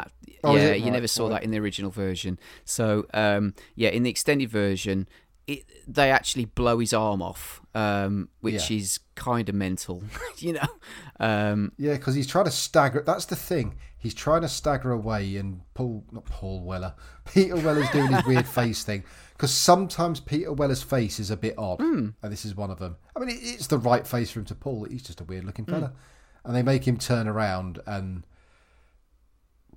yeah, that's actually what you see in the version that I originally saw was, you know, when Lewis is coming and she sees everyone through the fence just firing. Yeah. That's all you see. You didn't really see any of the stuff where he's actually getting hit. You got him screaming, because he does scream. That's the thing. That's what makes it worse, is he's getting pummeled. But you got to remember, he's wearing a bulletproof jacket, so obviously that he's, you know, eventually that's going to give in. But at first, it must be like, I've had my hand chopped off, my arm's about to get blown off. It must have been almost like being beaten to death before he was shot to death, while his bulletproof jacket could take what he was getting. Because they don't hit him in the head until the final shot. They're just pummeling his body with everything they've got, and all his armour would eventually just given in, and then he gets shredded. It's nasty. It's easy. It's horrible. It's one of the. It's a real horrible execution scene, and I think, like I said, it's the enjoyment that they're all getting out of it, you know. And even when they're loving it. When they run out of ammunition at one, you know, at the end, and like, you know, Leon even kind of says, you know, does it hurt? Which is, fuck me, you know what I mean? Yes. It's pretty. Yeah, and this is what I was saying earlier on about, you know, there's a little bit extra in this version, you know, in terms of the violence and stuff. Obviously, it's still pretty violent. I watched when I was a kid, but would I have been a bit more turned off by it because of how? Or would I don't think I would actually. No. No, because it's one of those deaths that is sort of sticks in your head, not in a way that you have nightmares or anything like that. But once you've seen this, you'll never forget this as a death in cinema, because it's so brutal. And that was at a point before. I mean, yeah, it would have been a bit more bloody, but it still would have had. I don't think it would have lessened or made the impact any greater, because it was already at a point where, you know, rarely did, you know, I haven't seen anything where someone was where like an execution was elongated so long. I don't think, and everyone takes such pleasure in it. Usually, like execution style thing in a film is usually like a quick chop, or it's the tension leading up to it, and there's a tension leading up to when he gets his hand chopped off. But then usually the actual end comes pretty quickly. But this whole thing is just dragged out with a joy to it, and it's brutal, but it's excellent. It's pretty, kind of reminds you of like the torture porn films that, you know, rather than, you know, thinking about like horror films from that era. You know, even like the Friday the 13th films, which, you know, were a bit ridiculous, or Nightmare on Elm Street, and, you know, those kind of. There was a bit of gore, but it was never prolonged like this. Was it? You know, which I think. Yeah, that tended to be one shocking act of violence, but this is elongated. It starts off with a shocking act, then it gets worse, and it ends with a bullet to the head, and it doesn't shy away from that at all either. So yeah, it just sort of takes you there and then keeps you there until it's ready to let you go. And it's kind of because like Rob Bottin did the special effects as well, and even there's like an animatronic kind of head of Murphy just before he gets shot in the head, and because you can see the back of his head fucking get blown out as well. You know, it's mental. So then Lewis discovers the body. He's obviously shocked, and then you get the hospital scene, which, you know, he gets kind of airlifted to hospital. Somehow he's not dead. Yes, and then he... Well, there you go. That's why, because probably over 3/4 of the guns that were fired at him were probably fired from 15 foot away, shotguns. You see, if they'd have all had pistols, he would have been brown bread. Yes, yeah. Little flashbacks to his family that he's having. You know, lots of close-ups of his eye.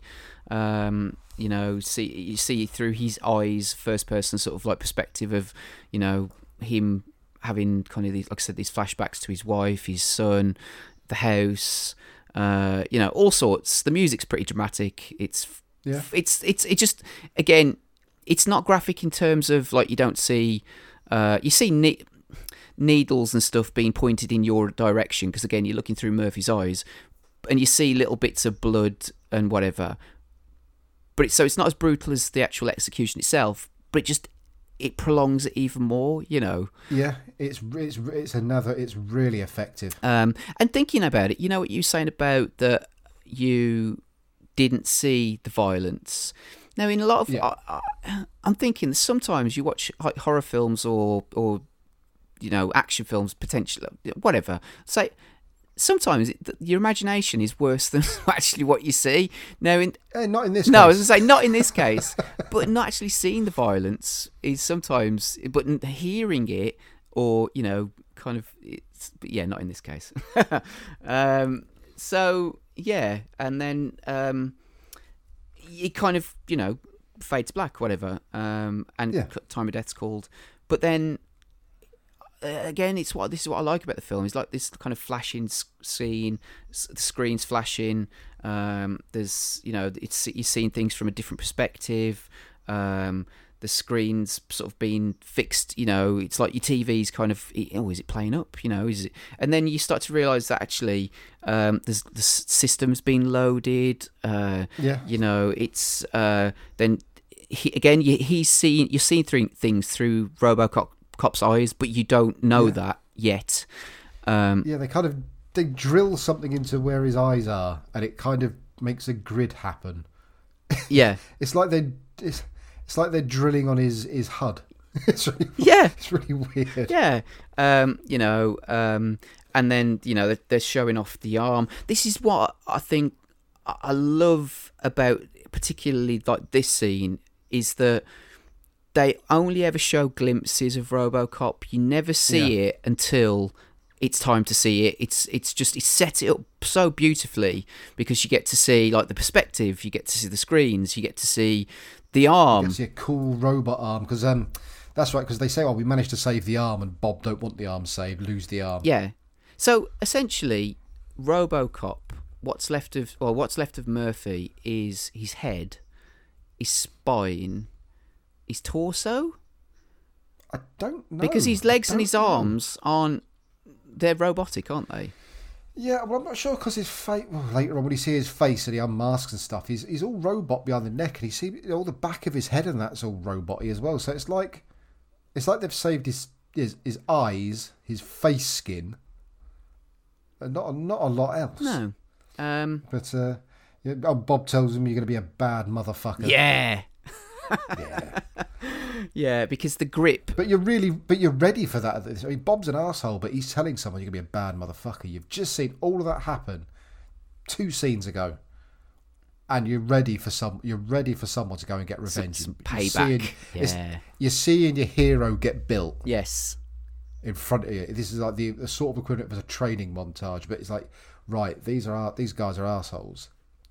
And yes, Bob's an arsehole, but he's making something to kill these people. You've just seen something do horrible, and it looks cool as fuck because I can see him being built. Yeah, and like, cause it's the grip, isn't it, that makes him say that, you know, because he realises how strong, you know, RoboCop is actually going to be.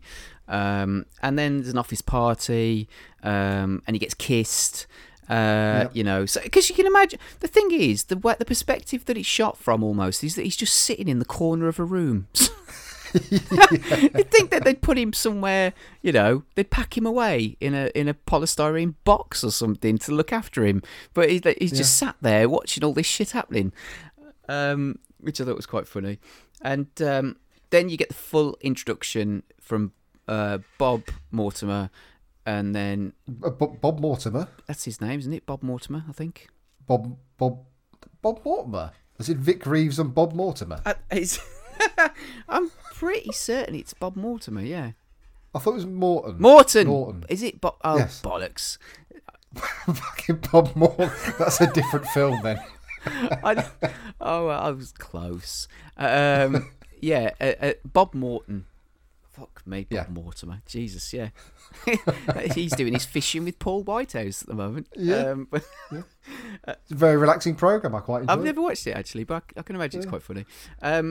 It's an introduction, but again, you know, you see it from the back as RoboCop's walking off, and then it's kind of like a blink and you miss it moment where you see his head through a TV screen. Yeah, you see him on the monitor, don't you? Yeah, and it's one of my only complaints actually is about when he's walking in this scene.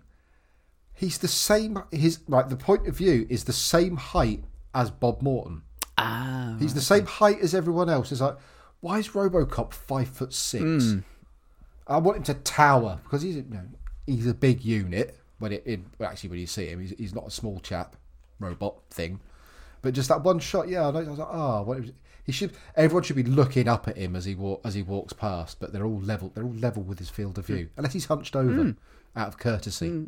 Maybe he's been sat in the corner watching all the parties and people shagging over a table and stuff. His back probably aches. He's sat there for 6 months. Now the other thing. You may not have done it, but I know I did it in the playground at school. Was kind of like you'd mirror, you'd copy the RoboCop walk, and you'd head first. And you'd sort of like do the doof, doof, doof, as I was doing my paper round when I was a kid. Just to keep myself entertained when it was cold and wet or rainy or something. I'd be walking down the street or walking up somebody's drive, going doof, doof, doof. But you'd also have to have your arms almost bent at the elbow. Yes.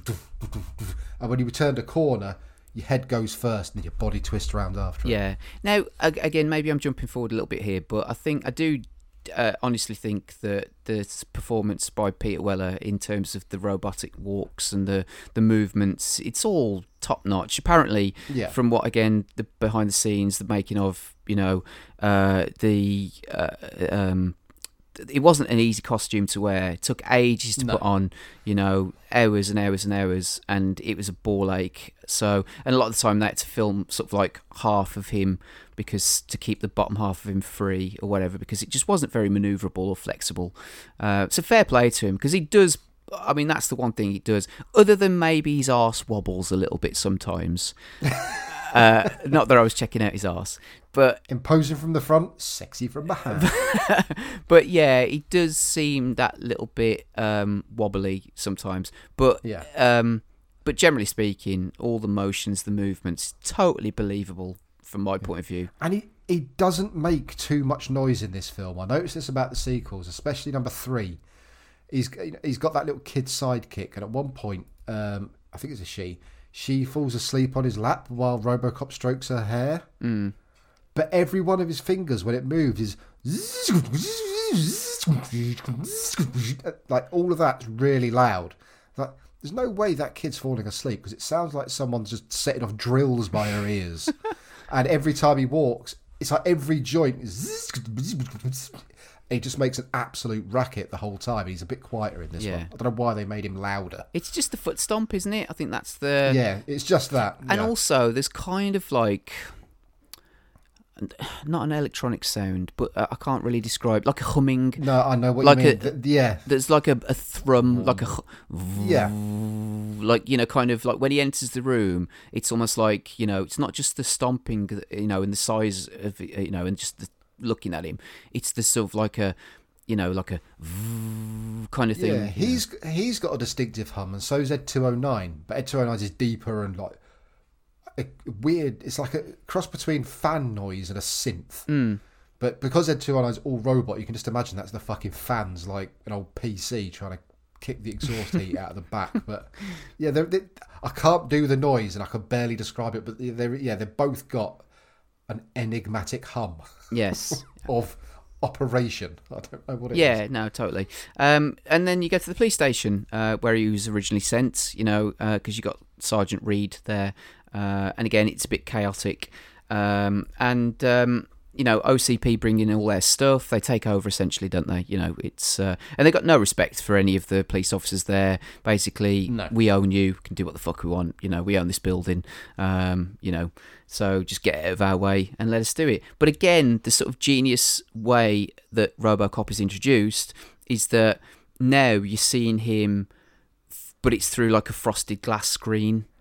He's excellent. I mean, in reality, it's been what? This whole thing from him, like the screen turning on to now, is what, 3.5, 4 minutes tops? Mm-hmm. Yeah. Yet in that time, they've managed to completely... It feels like they've done the whole gamut of like, here's... You don't know who it is. Then you see a little peek. Then you see a little bit more. Now you're seeing the whole body, but you can't see the detail. I mean, there are films that drag that out for 45 minutes, like the reveal, and this does every step perfectly, but in the space of like 3 to 4 minutes. Mm-hmm. Yeah, you've still got that anticipation of seeing him properly. It builds up as it should, but tiny little sequence in the film, expertly done. Yeah, it's just little bits layered on top of each other, and then the cops are all obviously intrigued, rushing in. You get to see him sitting in his chair. He's doing his prime directives. His chair spins for reasons that I don't know. Yeah, I'm not quite sure about that either. He eats baby food because his digestion system still works, but that's the only thing he can use as sustenance, apparently, is baby food. Yeah. Or it's kind of not exactly baby food, but Johnson says, it tastes like baby food. It's like a mash kind of, isn't it, of thing. And yeah, they do it. He's got his prime directives as well. You find those out, don't you? Yes. What are they? I didn't write them down. Serve the public trust. Uphold the public trust. Protect the innocent. Oh no, sorry. Something. No, I think I've wrote uphold twice like a twat. Mind you, I did do these notes weeks ago. So I'll go with what did you say? So I've got serve the public trust. Yes. Protect the innocent. Uphold the law. Yes. And number 4, classify. Yes. Again. A really relevant, important plot point, but you kind of blink and you miss it almost, like, you'd think watching this for the first time, because it's like there's a little twist, isn't there, that's coming, but you don't know that yet. Yeah. And no. So again, it's all the tracking, the voice stress, the picture-in-picture. Yeah, they're making sure. I mean, this is a really quick debug to see if he's working or not. Isn't it? It's like, hold a pen. Can he follow a pen? Yes. He can spin around in a chair. He doesn't need to eat. Tell me your 3 rules that you work off. Brilliant. Good to go. Let's go. Make sure he's all right. Yeah. And then Bob clearly fucking loves the guy. Oh, he does. And he kisses the woman who kissed him. Which they've probably shagged at some point. Because Bob's a twat. But and then we're in the firing range. All the cops are there, every single one of them. That's why old Detroit's a shithole, because they're too busy on the firing range.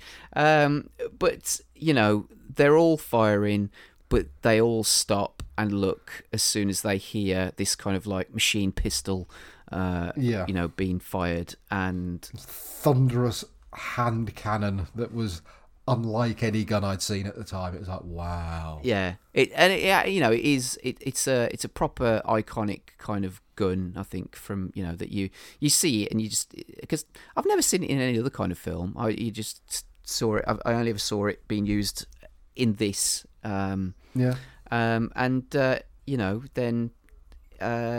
they're all watching him. He's obviously a crack shot because he's got a targeting system. He's destroying the targets. And then he's got his little leg holster. Yes, which was one of the coolest things I'd ever seen in my life at that point. Yeah, because he even does the little spin, which Lewis clocks. And, which makes her think back to Murphy.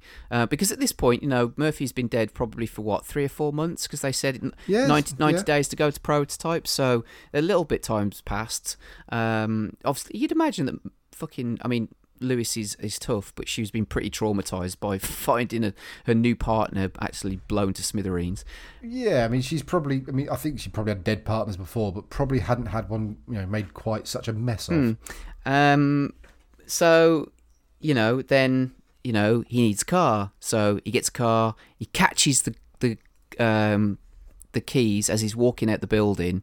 And again, Bob's like, "Oh yeah, go get him, Tiger," or something like that. He's got a stiffy at this point, hasn't he? He's fucking... Oh, yes. Oh, he's rock hard. That woman's getting it. And, or some prostitutes with, some high-class hookers.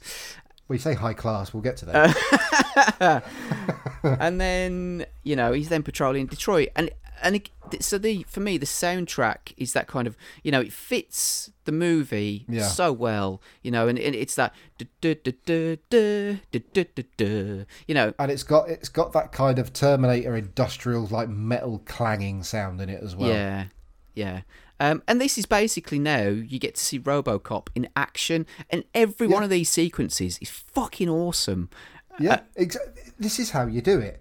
It's like you don't need to show everything he does. You just need 3 or 4 examples of this is what he does and this is why he's cool. Yes, absolutely. And the first, covers everything. Yeah, it's brilliant. The first one is a store robbery. It's it's the typical, isn't it?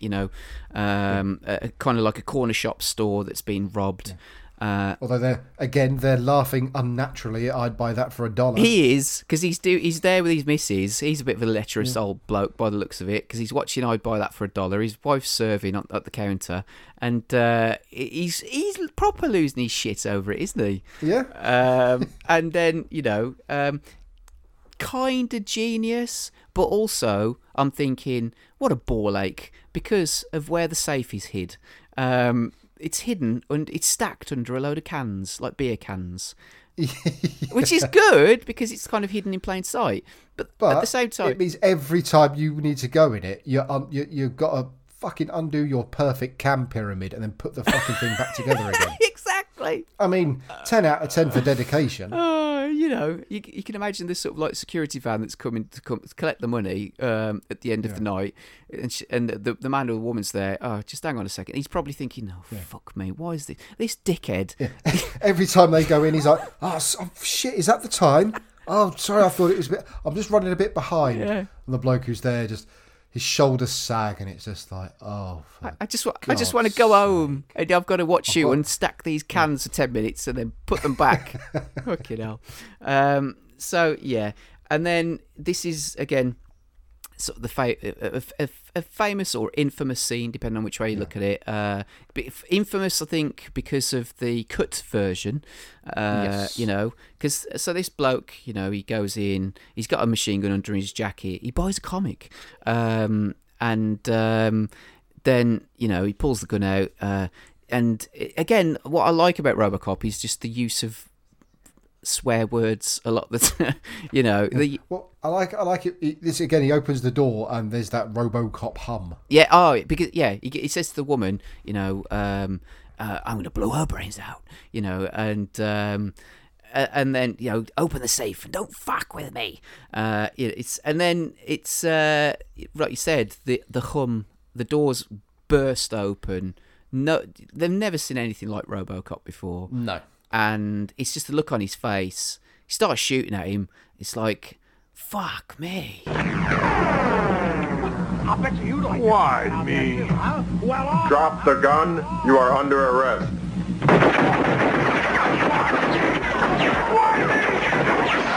And it's that. He repeats that. And that's what you'd say, isn't it? If you saw something like that, you'd go absolutely like, what the hell?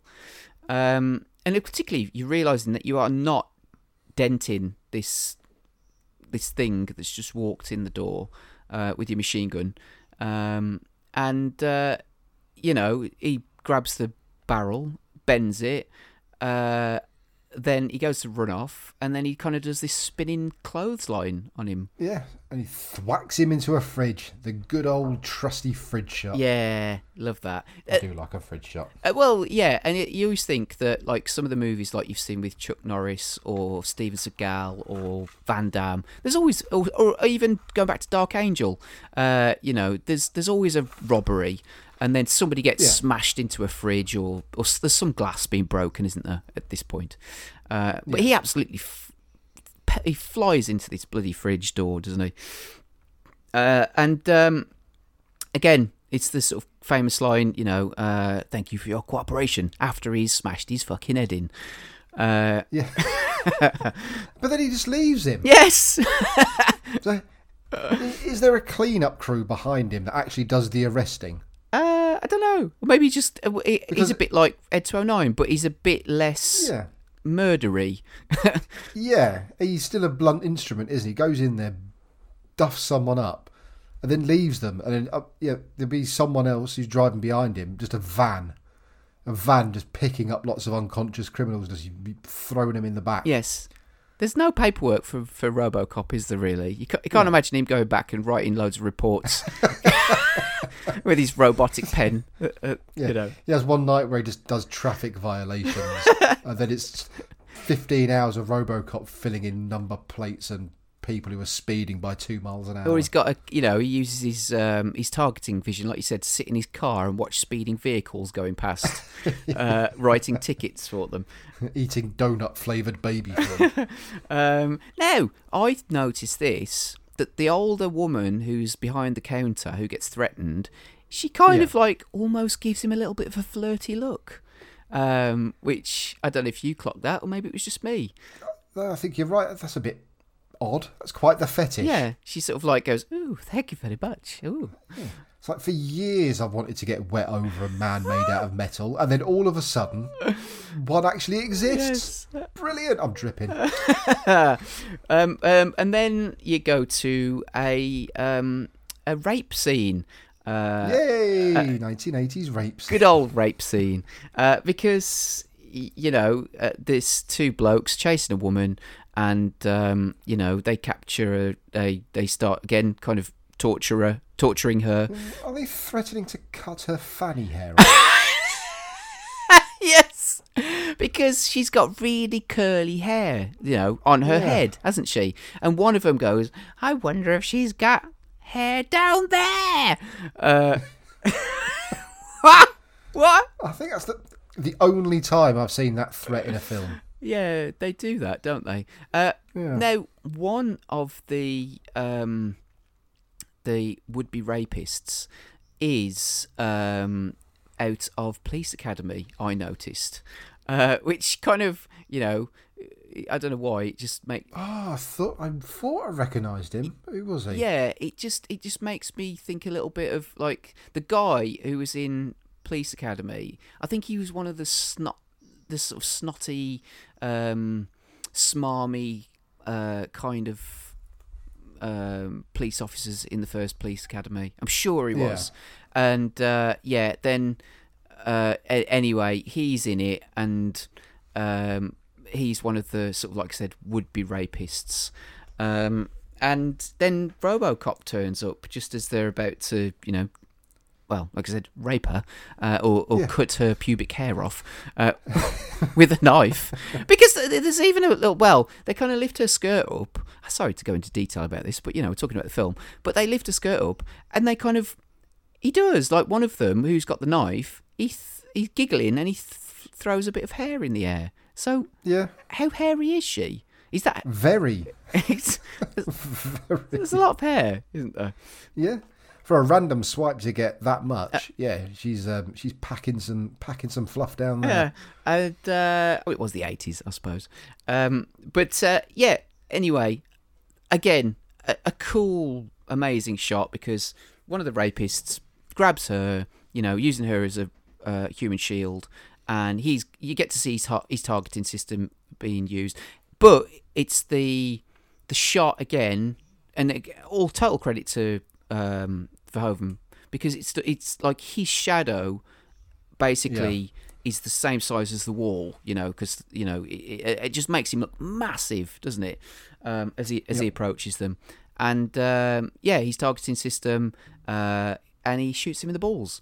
Now, yes, through the skirt. In the Spectrum game, which I had, yes, there's even a little mini game, isn't there? Yep, which is it's like one of the little bonus game between levels, isn't it? The shoot the man in the balls game. Yes, which is amazing. So, and that's what I'm saying, because I know we've joked about it a little bit, but this is a sort of like a potential rape scene that's going on, and yet they included it kind of in a kids game, because the context behind it wouldn't have unless you've watched the film, which as a kid you probably did.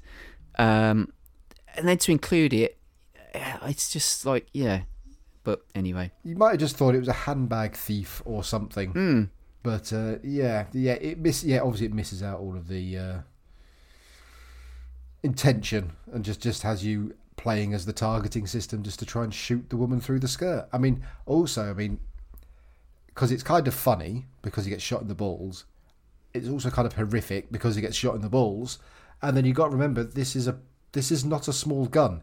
This man's testicles, this man's entire genital cluster has just turned into a paste. Yes. And again, you look at it as poetic justice because, you know, he was going to rape this woman. Yeah. So he shot his cock off. Exploded his ball sack. He ain't going to be doing any more raping at this point in his life. No. So, you know, but then, again, brilliant line, your move, creep. After he's fucked him up. What's he going to do? So then, you know, she runs over to him, goes to give him a bit of a hug, you know, thank you. And but this is kind of like, I suppose, where you get to see the, you know, he's not human, he's a robot. He's more robot than human at this point, you know, because he says in his robotic voice, you know, I'll alert a rape crisis centre, you know, which kind of makes her, you know, stand off a little bit. And then you got the Mayor Royal. How do you say it? Mayoral. There we go. Maroyal. Thing is, I know how to say it, but you've said it wrong. I can't say it right. Mayoral. Muriel. Muriel. You got Mayoral. No, Mariel. Fuck's sake. You've got you got the mayoral. That's it. It's Meryl. It's Meryl. It's not Meryl. It's bloody Meryl. He's the mayor. He's the mayor. The mayor. He's the the what now? He's the mayor. It's Mayor Royal. I don't know. Anyway, the mayor or the former mayor. There's a siege. I mean, fucking hell. He's like, you know, he's running the gamut. He's busy all over town, isn't he?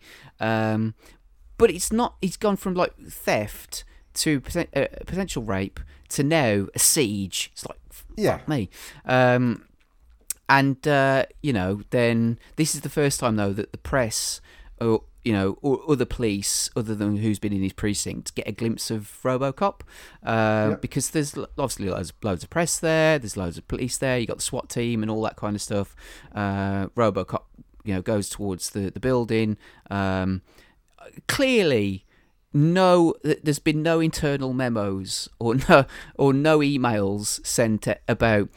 Well, you may notice there's a slightly metallic 6'5" robot person walking around the streets. He's probably going to cause a bit of damage. He's probably going to fuck a few people up. If you see him, don't get in his way, because just let him do his thing, because he doesn't care what you think. At all. He's a good guy really, but he's just there to fuck people up. But only the bad guys, because he's got directives, you know. Serve the public trust, protect the innocent, uphold the law. That's it. Yes, because those 3 directives cover every kind of badness. Yes. So as long as you're a good guy and you're not doing anything bad, then he'll leave you alone. But if you see him walking down the street, just let him do his thing. But clearly that's not gone out to all these other police officers, because, like you say, the guy who's trying to talk down the mayor or former mayor, he's like, "What are you doing? You can't go in there." And RoboCop goes, "Keep him talking." Coolest, you know, you're thinking, oh, he's just done some cool shit. He can't do anything else cool.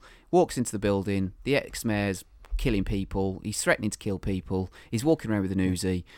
And RoboCop's... He wants a coffee. He wants his job back. He wants a bigger office, a new car. Yeah. He wants it because, of course, you're going to get all that stuff if you've just held people hostage and killed somebody, because there's somebody dead on the floor. That is true. Yeah, and he wants his job back regardless of the count, the voting. Yeah. You know, so even if he loses, he still wants his job back. But RoboCop's walking along, and he's got his thermal vision on. Oh, yes, awesome. Now. The other thing as well is, like, we've already established this. RoboCop isn't a stealth cop. No. And although you know there's probably a thick wall between them, you'd imagine that there's sort of like the doof doof doof. He's going to weigh a lot, isn't he? He's going to weigh a good 1.5 tons. Yeah. Ton. Yeah. Probably, because he's solid. So yeah, you're going to hear that regardless of where you are. Yeah. So although you sort of like ranting and raving a little bit, going, "I want my job back," you'd be like, "What the fucking hell's that?" Yeah. You know. I mean, at very worst, I mean, his little glass of water is going to do that T-Rex thing in Jurassic Park, and you'll see the ripples. Yes. Across the top of it as he steps. Yes. That's no, but yeah, you'd hear it. As he gets closer. Yeah, or you'd hear the sort of like, what's going on here? We're having a power surge. But then, anyway, he's about to kill some more hostages. But anyway, RoboCop punches through the wall, grabs him, and then, punches him out the window. Yeah. There's no arresting him. There's no arresting. No. That's the thing, see? RoboCop hasn't got an arrest mode. Well, he has, but... Well, he has. It just, I don't know what it means. It doesn't mean arrest. It's just kill. Yeah. Kill mode. Unless he's got a confession, and then he'll arrest you, which comes in later on. But unless he's got, and if he hasn't got a confession, fuck it, I'm just going to kill you. It saves the paperwork. Yeah, and then the little clean-up crew have to follow. I mean, they picked up someone out of the fridge. They've had to pick up someone's bollock smear off the floor. They've now got to scrape and wash the steps outside because he's just punched a fella out of a window. Yeah, awesome. And then you get the news report. We're back to sort of like the news reports. And this is a sort of like, RoboCop. Who is he? What is he? Yeah. Where does he come from? And he's at a school, and all the kids are surrounding him, going like, and they're touching him. They're like, "Yay, RoboCop!" Whereas in reality, they'd be like, "Oh my god, I'm scared shitless." Yeah, the headmaster or headmistress would be thinking, they'd be fucking kittens, thinking, "Oh god, sir, Mr. RoboCop, sir, Jimmy just cheated." Yeah, dead child. Or sir, I saw that teacher having a spliff out the back. Yeah. Headmaster touched me. Dead body. Oh dear. But then, a reporter comes up to him. Have you got any messages out there for the people? Stay out of trouble. Awesome. Love it. Yep. But you get more adverts. I love these. Yes. These are fantastic. Yeah. The Nukem game. Yeah, that's cool. I'd love that. It's a bit like Battleships, isn't it? Except you get a huge nuclear explosion happen. Yeah, holograms and stuff, which at the time was like, wow, that's the board games we're going to be playing in the future. Yeah. Turns out we're not. Yes. As a body, but then there's a body on the TV, which turns out it's the vice president. And there's, it's just like I said, there's kind of like these happy-go-lucky commercials, and then you've got them showing off dead bodies and stuff. Yeah. But hey-ho.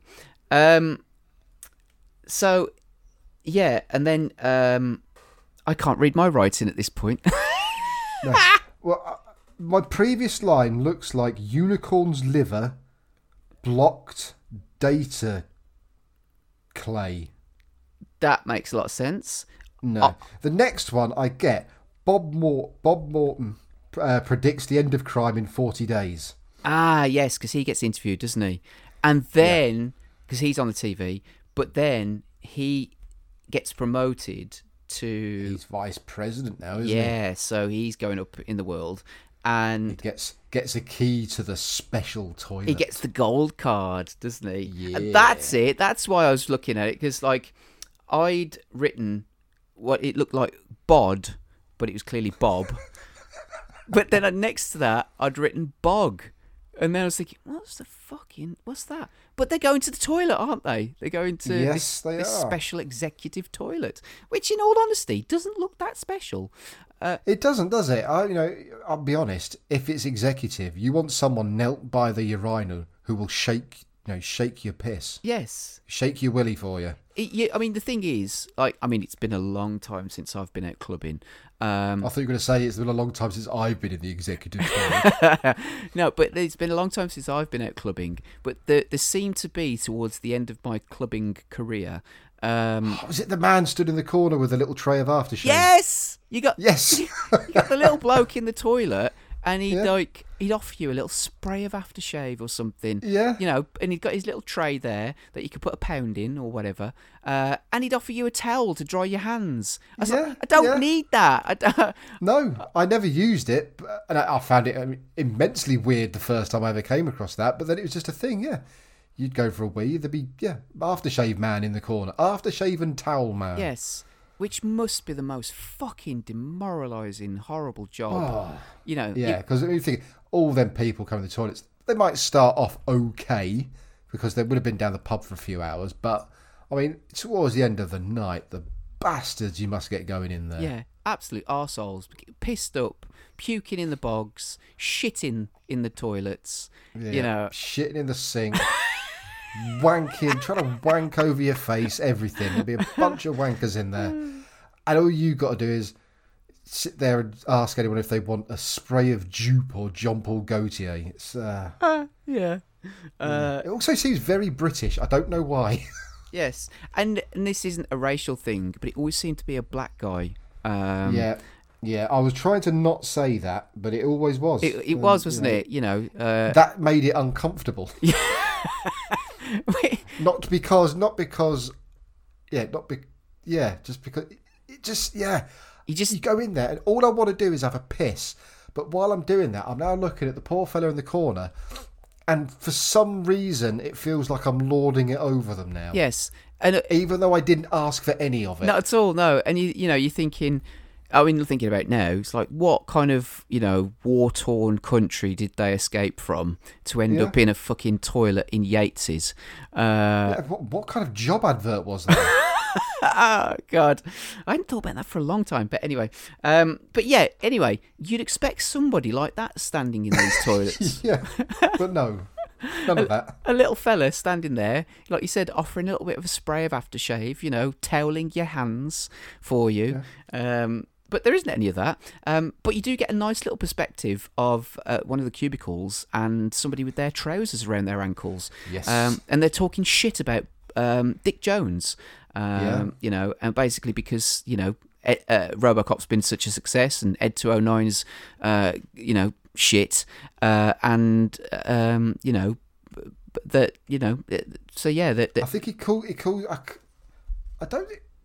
In this version, he doesn't call him a pansy, does he? He calls him a pussy, I think. Yes. In the ITV cut, it's pansy. Welcome to the club, huh? Making a real name for yourself in security concepts with RoboCop. You tried me in on the bottom line, pal. I hear Jones was plenty peeved. Thank you very much. Oh, he's got this killer rep, and it's a smokescreen. Let's face it, he's lost his teeth. The guy's a pansy. Ah, there you go. Much more. Which actually, in regret, one of them would be, weirdly, pansy would be more offensive now than pussy. Yes, I was going to say, much more upsetting. Yeah. Yes. So then, there's kind of... It's not like an in-depth conversation, but they kind of refer to, here he's got the killer rep, but, what do they mean? Does it mean killer in the boardroom, like actual killer? We don't know at this point. But then, a toilet flushes. All the other executives that are in there start like kind of getting out the door as quickly as they possibly can. Bob. How did they all know it was Dick? I don't know. Has he got very specific smelling shits? Maybe, he's got a specific flush potentially. I don't know. Oh. But they all clear out, and Bob and this other guy that he's talking to is sort of like, what the fuck? And then they realise that Dick Jones is actually in there. This guy's still kind of pissing, has to cut himself off short because although he was talking shit about Dick, he's a bit of a pansy himself because he pisses himself a little bit, and then he walks out, leaving Bob on his own with Dick, and they have a little confrontation, and Bob's still quite cocky at this point, isn't he? Because very much so. He doesn't know what everybody else knows. No. And so, he just thinks it's all bullshit. It's a smokescreen. Dick Jones is kind of like old news now. Old news, all mouth, no trousers. I'm the young lion. I'm the new thing. I'm the it. I'm the cock of the walk. And Yes. so I've got the old man's ear, and Dick Jones even says, "Who cares if Ed 209 works or not? They were going to sell it anyway." And but then what unsettles Bob, I think, from my point of view, is that Dick says, the old man's a nice guy, but he's not going to be around forever, and I'm going to be then in charge, and that means that you're fucked. But at that point, you're. I mean, I love the speech. The speech he gives in this again on the ITV cut was only saying, "Oh, I used to be like you. I used to speak back to whoever, and once I even called him arsehole." But in the ITV version, that was airhead. Iron butt, bonehead. Once I even called him airhead.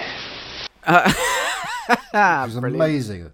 Once I even called him airhead, because it was not a very good dub as well. It was amazing. Airhead. And this is a bit weird and uncomfortable because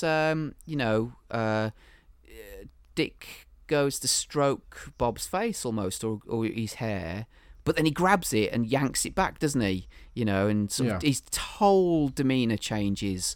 It's like, you just fucked with the wrong guy.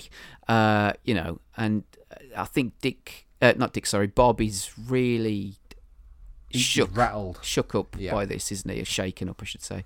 And so, then you go back to RoboCop, who's in his wonderful spinny chair, and he's sort of asleep and dreaming. And having flashbacks. There are flashbacks happening on the screen. He's having flashbacks to the murder, where Murphy was killed. And bear in mind, there are 3 scientists watching him at this point. They've got the old bit of paper with the needles twiddly doodly widdling on them, like a lie detector. There's like 3 people in there who are supposed to be, monitoring him. They're all just reading newspaper. At no point at all do they notice, even when during the dreams the needles start going fucking haywire. The pictures on the screens are showing flashes of what RoboCop was dreaming about, and they're all completely oblivious. They're talking about morons. anything else, anything and everything. And like you said, it's even like flashbacks to Clarence Boddicker, and it's like even when he's moving in the chair, it's sort of like his little twitches initially, but then once he's having the flashbacks to actually being shot with the shotguns, and then he sort of like sits bolt upright, and then just as he gets shot in the head, it's like that stops him in his tracks, doesn't it? Yeah, like resets him into almost RoboCop mode. Yes, and then he gets up, gets out of his chair, which is unexpected at this point, and they do start shitting themselves. And then he starts to walk out the station, and then Lewis confronts him, and it's another little trigger for RoboCop to make him realise or think that he was actually a person before he was, because they've wiped his mind, haven't they? So to make not very well. I mean, they've done a terrible job. Yes, well, 90 days they did a decent job in getting him out, but not fully tested, I'd say. Oh, by that point, he was only 62% defragmented. They hadn't patched him, had they? They hadn't. Haven't had to download a 100 gig patch. Yeah, and so she's talking to him, and then he sort of like takes a few steps back when she says, Murphy, it's you, and then he basically then walks away saying, there are crimes being committed, I need to deal with them, and then she gets in deep shit because they're all chasing after him, and but like you said, she must be relatively small because you've built up this thing about he's actually quite huge, but he doesn't look that big compared to her, does he? No. She's definitely not a tall human. You can tell. Yes. So.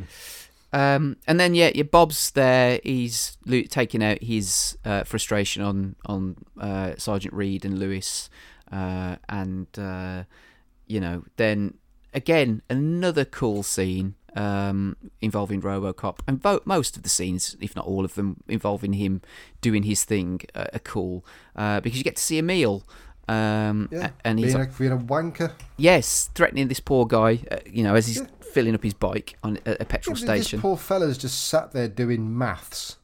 Yeah, geeky and fucker. Then he just gets a gun pointed at him. So, what are you, a college boy? Yeah. And he just goes, yeah. So, yeah, I've got a brain. So what? And, he says, give me all your money. Oh, and I'll have I'll fill me up on pump 7 or whatever as well. Bastard. And then he starts just going losing his rag with him completely. Yeah, kicking the cubicle. Yeah. And RoboCop's driving above, isn't he? Like on a bridge or something on a road above. And manages to spot. His targeting system is amazing at actually spotting crimes. Yeah, it is. And considering the resolution of his screen, it's even better because his screen's not the best resolution, is it? No, it's not 4K. You put it that way. No, but again, it's like classic line. I bet you think you're pretty smart, don't you? Think you can outsmart a bullet? Yep. Love all that. And going back to the Ed 209, there was a song, and I think it was by somebody called Silver Bullet, or maybe that was the song, but it was called 20 Seconds to Comply. That was in the charts and there was a sample of... Oh, that rings a fucking bell, There was a sample of that in the song.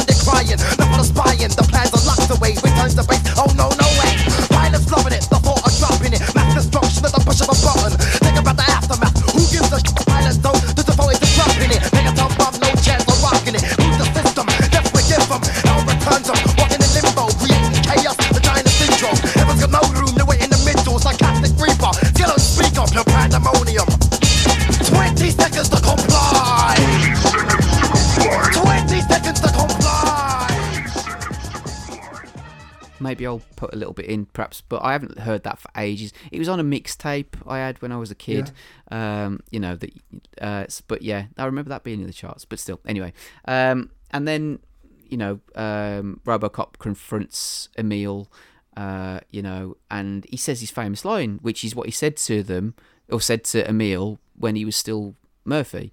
Dead or alive, you're coming with me, which triggers Emil. And he starts going, we killed you, Yeah. Which gets recorded and played over. That causes RoboCop to have a fucking memory spaz. Yes. Because he's trying to edit the footage and fiddle with the footage in his own head. And that sort of causes him to have a bit of a loop, a bit of a problematic moment, a bit of a glitch. Yes. And which gives Emil a little bit of time to get on his bike, shoot the petrol pump, and then throw his cigarette at it so it slowly starts to, catch fire and whatever. And then he drives away. It gets RoboCop sort of like you said, it resets him a little bit. He starts walking away from the petrol station, which is in the background, which then explodes just as he shoots out the tyres of the bike. And then, fucking brutal crash. I mean, that would have killed because he hasn't got a helmet on, has he? Absolutely. That's what I said. I said Emil should be dead because he slams into the back of the car, goes flying over the roof, clatters over the bonnet and smashes onto the road. He should be, dead as a dodo. Yes. Grabs him, who are you kind of thing. RoboCop's trying to put the pieces together, but he doesn't have a clue at this point. But he's still, that's the thing, isn't it? He's a cop. So he then starts to investigate essentially his own murder, doesn't he? I think that's kind of what he's doing. He's putting the pieces together. And then he goes to the records room. Yes. And Cecil, or Cecil as it would be. Cecil. Who's the kind of... He's not a real cop, is he? He's a cop, but he's not a street cop. No. He's kind of like because you first see him where he's collecting the personal possessions of Fredrickson, who was killed. Yeah. And any donations go to him or whatever. He's kind of like the little Weasley cop that. He's the file boy. Yes, that's all he does. So he goes to grab RoboCop by the shoulder and saying, "You can't be here," and whatever. And RoboCop gives him the spiky finger, which is awesome. Again, but what is right? Because he uses this to interact with various computer systems. Another mini game, yeah. But what usually goes into them? Because obviously these ports exist for something to be plugged into, and it's something that interacts with the system, so it allows them to control it. So what the average policeman, if they want to use that port, have they all got fuck off great metal spikes? I don't know, because like you said, it's very cool and it's clearly there to access data. It can't have just been there for RoboCop because A, he's not supposed to be in there. B, there's another one later on which makes no sense. So there is something in that world, a key, or whereas we have a USB drive, they have a very sharp metal spike, and that's how they interact. That's how they plug into things. To something you could stab someone in the face with. Amazing. Yeah, it is. But maybe it was just there. It reminded me a little bit of R2-D2. Oh, go on. When R2-D2's got his little thing that comes out of the chest. It electrocutes people. Yeah, well, no, yeah, but in the first one, he rapes the Death Star, doesn't he? Twiddles it around. Basically fucks the Death Star for information. Oh, yes! Because he inserts his metal thing in, and then sort of, tries to find the G-spot, so the Death Star will give up the secret. So obviously that was the Death Star's vagina. So basically fist... RoboCop is basically fist raping the police's file system. Yes, it's... Is it a weapon as well, or does it just? I don't know. Yeah, happen to double as a weapon? I don't know, but obviously maybe the design thing saying, right, we need one of those access blades because he might need to interact with some of the computers around Detroit. So yeah, give him one of those access spikes, but we'll put it in his fist though, so he can also punch people with it. Well, can't you just put it on a lanyard? No. We'll build it into him so it comes out of his fist like like a Wolverine. Yeah. Not sure, but anyway, like I said, it turns into a photo fit now because he's got the image of Emil, which then leads him to look at his known associates, which then leads him on to Clarence Bodica. Yes. Which then leads him on to the flashback of the voice of Lewis saying, "Murphy, it's you," because it lists all of Bodica's victims, and Alex Murphy is one of them. And you see then a picture of Murphy, and it's very cool. I like the way that it's all set up, the music, the tone, the sort of like it's just very, and the sort of like the subtle little nods and the way that his head moves as he's the slow realization that actually he was a person before he was this thing. Also, again, it's the mini game on the Spectrum, isn't it? The photo fit, because that was one of the mini games that you had to do. And so he gets the address of where he used to live, which is obviously up for sale now because his wife and his son have left. And he goes in. Not travel agent. What do you call them? Estate agent. I got the agent part right. The estate agent is a computer. It's a screen, isn't it? Yeah. He just whitters at you as you walk around the house. Yeah. And again, so he's walking around the house. He's having loads of flashbacks. His flashbacks are better resolution than his actual eyes. Yeah. But they're cool, because there's pieces, there's physical pieces left there, such as a burnt Polaroid. Why were all the photos burnt? I don't know. I wanted to know that. It's like, did his wife burn them because she, rather than mourn her husband, she got vengeful and evil? I don't know. So I'm going to burn everything of Murphy. I'm going to burn everything. I don't want to remember him at all, and I'm going to leave. Maybe that's what they should have done for RoboCop 2, is that she got pissed off and then she realised that RoboCop was her ex-husband, so she then robotified herself, so that it's RoboCop versus RoboWife. I mean, I don't know if we're ever going to do RoboCop 2 at any point. I have a bit of a soft spot for it, although I do realise that, you know, it's a bit crap. But the woman technician who looks after him in the second one is actually the girlfriend from Blue Jean Cop of Peter Weller in... So there you go. That's why I don't know why, I always thought actually they were in a real relationship with one another, because, you know, for them to appear in that film and then this film. I thought you were going to say, did it turn out that RoboCop's actually a sequel to Blue Jean Cop? Well, you know, in a sort of like weird alternate timeline reality. I don't know, but he's basically now he's getting more and more anxious and angry as he's stomping around the house. Yeah. The more because the more overwhelming the flashbacks become, he then punches the TV screen. Oh, because he makes a really weird face. He sort of purses his lips together like a bumhole. Yeah. Yes. Now, which is a bit weird looking. But was that him? Like, was that his face reacting to his memory of him about to kiss his wife? Yes, that's his angry face. That's his, like, I am going to fuck somebody up face. Oh, I wondered if it was him kissing nothing.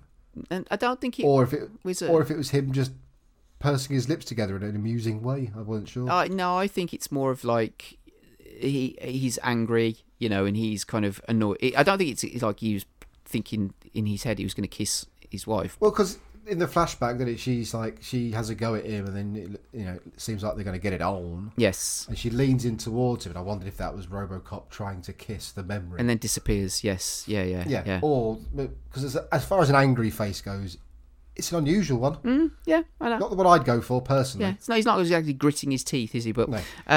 But then we're going to a nightclub. Yes, he's actually a nightclub, but with a very 80s sound. Yeah, he's actually got. Wow. Synth. Arrest mode on. Oh my god. First time we've seen it. Maybe he's going through his own menus, thinking to himself, why do I keep killing people? I thought I was supposed to be a cop. And he's going through his own menus. It's like, oh, there's an arrest mode. Well, I was never going to find it there, was I? Good. Yeah. And so he finds one of the gang members. Is it Leon Nash? Yes. Yeah. Yes. One of two people from Twin Peaks in this film. There you go. Who's the other one? Bob Morton. Oh, is he? Because I never watched Twin Peaks, I must admit. I think I was probably a little bit too young for it, and then I never watched it as I got older. But yes, Ray Wise, who plays Leon. Yes. And so, yeah, he's there. He's dancing. He goes to arrest... RoboCop goes to arrest him, pulls his gun out. He knocks it out of his hand, which then somebody catches. And they're really happy. They're really happy. They just happen to catch a gun. Brilliant. And then he kicks him in the bollocks, which obviously isn't a clever idea. Bedoying. And he gets dragged out by his hair. And one of the people that's... I mean, most people know this, I'd imagine, but one of the people that's sort of like dancing frenetically in front of the camera is actually Paul Verhoeven, with his spectacles on.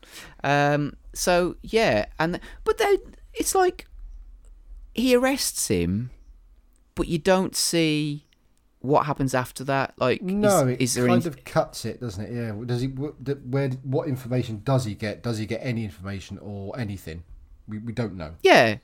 Does he like beat him up a bit? Does he interrogate him? Does he? You know, because he, Leon's pretty hostile towards him. So, you know, I don't know if you can't imagine he gets much out of him, but still. But anyway, then this is the scene you mentioned earlier on, which you want to talk about, was Bob is now in his apartment, or his building, his house, and he's got these two hookers. And two hookers and a shit ton of coke. Yeah, and he's snorting coke off their tits, and they're just like loving it, and he's loving it, and you know, he's proper loving it. I mean, he's really, really loving it. But I couldn't help but think he's very, very wealthy at this point. Could have got some better looking hookers. I didn't think they were that bad, actually. I don't know. I think the one on the left weren't too bad, but the one on the right that is like a dinner lady in a low cut dress with the short hair. Yeah. Oh, see. Well, you know what my prejudices are against women with short hair, so... Well, I thought you hated them, but now you're saying they're okay. Because she feels a bit left out, doesn't she? So she puts all the coke on her boobs. Yes. And then he goes in for a snort, then the other one lays on top of him like a fucking fanny blanket. So he's got his nostrils in one woman's boobs and his hands clasping the buttocks of another one. When there's a ding dong at the door. Yes, who can it be? And so then it's Clarence who's at the door. He walks in. Again, classic. Quotable line. Yeah. Bitches leave. It's the way he says it. It's really... it's not angry. It's barely an order, but it's just... He's not... He is telling him to leave, but I don't know. It's a really odd way of saying it, but it's perfect. It's really matter of fact. Yes. And so he pulls his gun out, shoots Morton in the legs, fucking more than he needs to. I think it's twice in each leg. I mean, you just want to incapacitate him. I mean, 4. And they, again, great squib work. I mean, he would have passed out at this point, probably, because he's losing blood at a ferocious rate.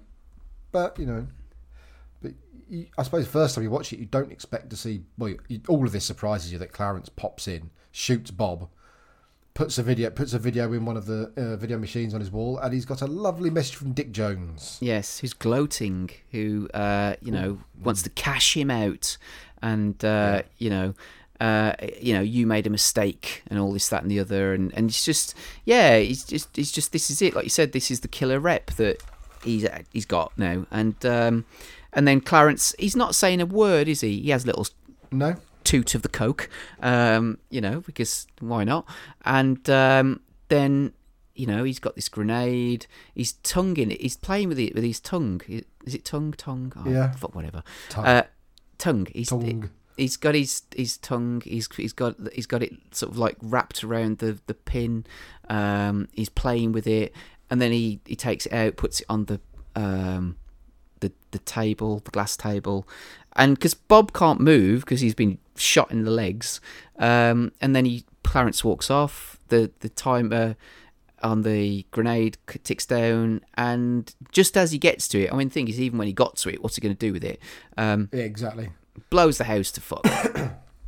I love the fact, because it's the future, the grenade's got to have a little LCD display on it. Yes, down. I love that. Yeah, I think that's great.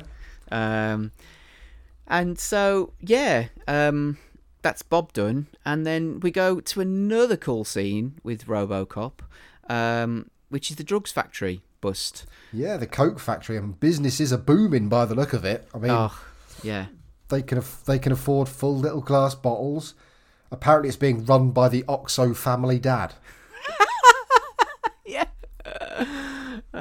Yes. Who's I'm guessing from Clarence's description of him, he's an Italian gangster.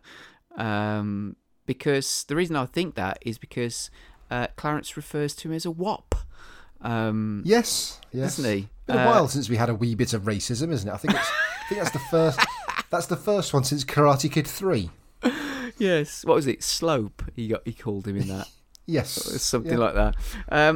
Because you get Clarence and his crew, who's around, because a couple of them have been incapacitated or arrested, and so then this whole scene is just great because you get a bit of a sort of negotiation. There's a bit of tension between Clarence and this other drug dealer.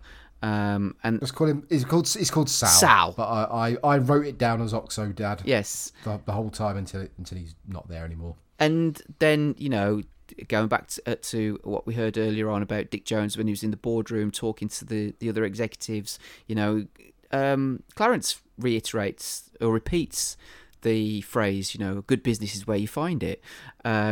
Which makes no sense. I don't understand what that means. What does that mean?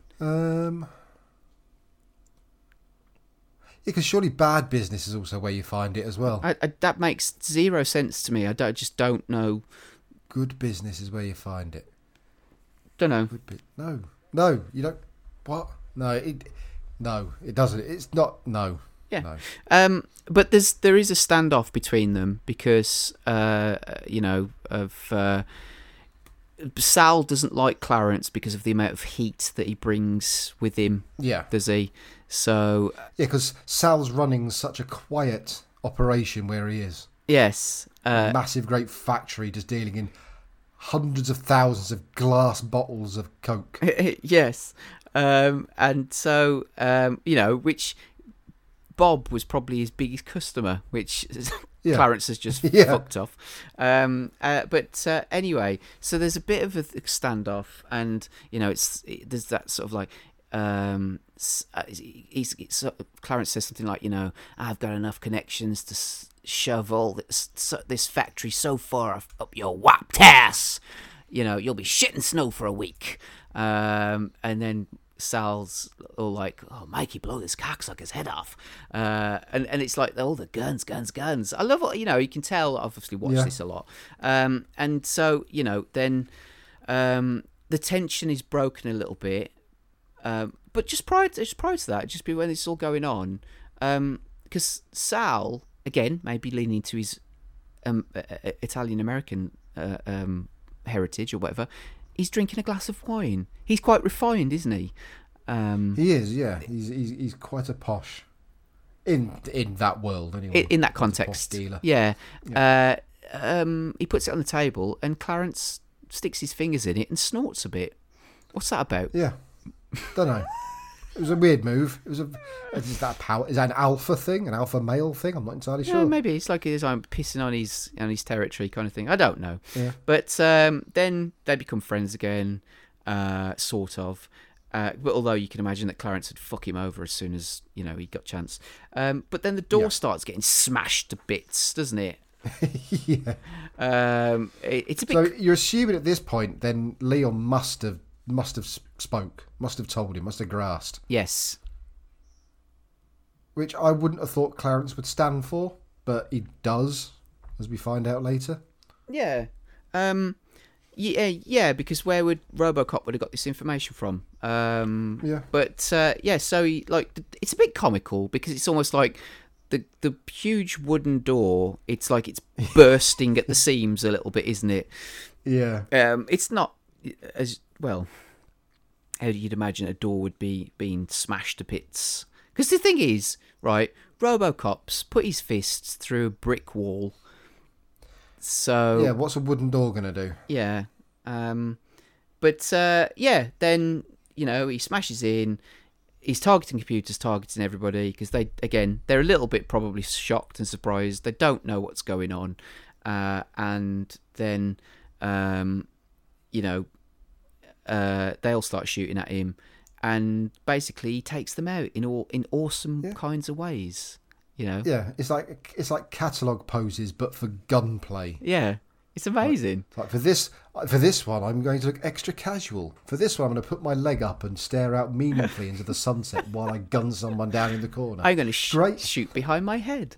I'm going to shoot without looking because I don't need to, because I know where you are. I've got a computer in my head. And it's not just the squibs and the sort of it's the sound effects as well of the bullets hitting the body. It's like that, kind of like almost like a flappy noise as the bullets rip it. Yes, a proper thudding, squelchy flap. Yes, I love it. You've just described. I was going to say you just described my wife's vagina, but that's.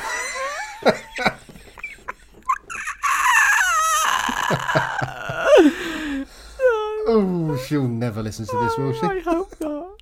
Oh my god. But no. Yes, a thudding, squelchy flap. Oh, you described my sex life. Either way, it's still not very complimentary, But that's what kids. No, you struggle to dress that one. You struggle to polish that turd. Yes, that's what kids do to your wife. But still.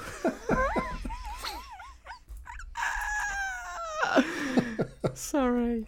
But so anyway, one of Clarence's henchmen, Steve, who is kind of like you notice him, and he has one line in the film because, like, you know, RoboCop before all the shooting starts says, you know, come quietly or there'll be trouble.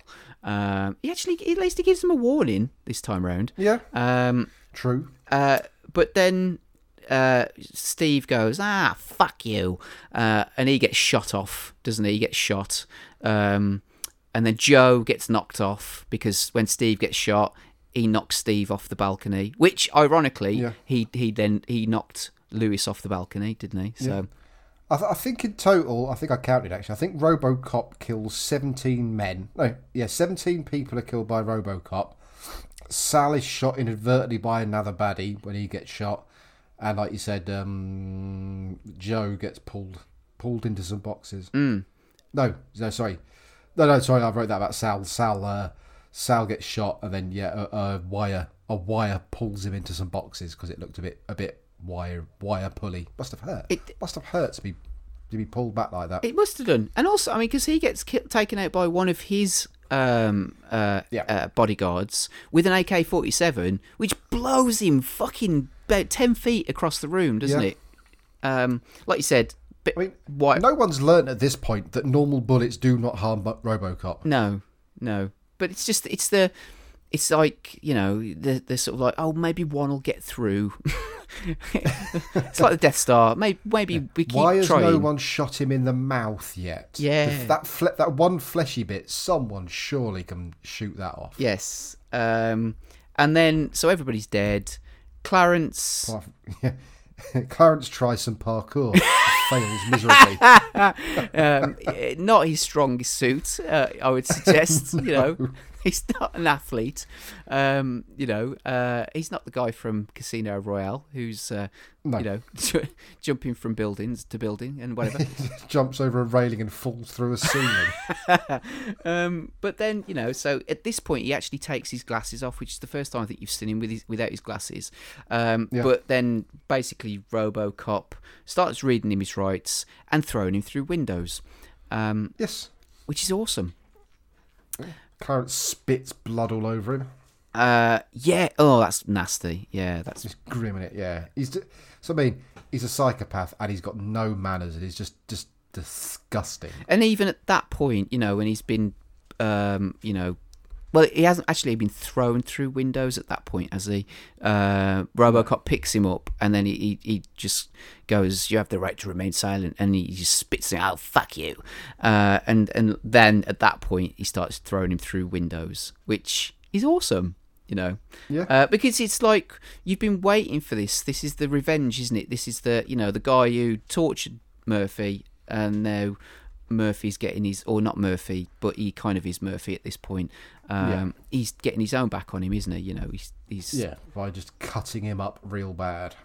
And you know, he's about to kill Clarence, but Clarence goes, you know. He basically spills his guts, doesn't he? You know, he's like, you know, I work for Dick Jones. You know, Dick Jones owns the cops. You're a cop. You know, just as he's about to choke the life out of him.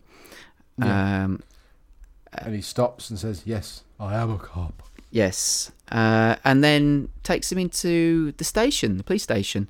And you know, what's the charge? I mean, fuck me. They've all been looking for Clarence frigging Boddicker, who's been linked. How do they not know? Yeah, he's been on the news. He's been linked to multiple murders of police officers. What's the charge? He's a cop killer. No shit. So, and again, Clarence is a dirty fucker, isn't he? Cause, spits all over the paperwork. Spits blood, like thick, horrible blood as well. Just give me my fucking phone call. You know, he's just an arsehole. He really is an absolute prick. But he's got handcuffs on as well. How did he do that? How did RoboCop? Where did he get his handcuffs from? That's in his other leg. Oh, is it? You know, one leg's he's got like an arm, like a gun leg. But then in his other one, he's got handcuffs, first aid kit, rubber gloves, disinfectant, Swiss Army knife, hot lemon smelling wipes to freshen your hands up after eating spare ribs. He's got the whole lot in there. Yeah. But then Dick Jones is tracking RoboCop on a slightly dodgy little handheld device because it's only got on an iPad. It's got one area that beeps, which you can clearly see, but still. And so he's heading to the OCP offices. RoboCop walks into the office. He's playing back to himself the confession. Goes in to arrest Jones. Jones is like, what can I do for you, officer? And all this, he's kind of playing dumb. I'm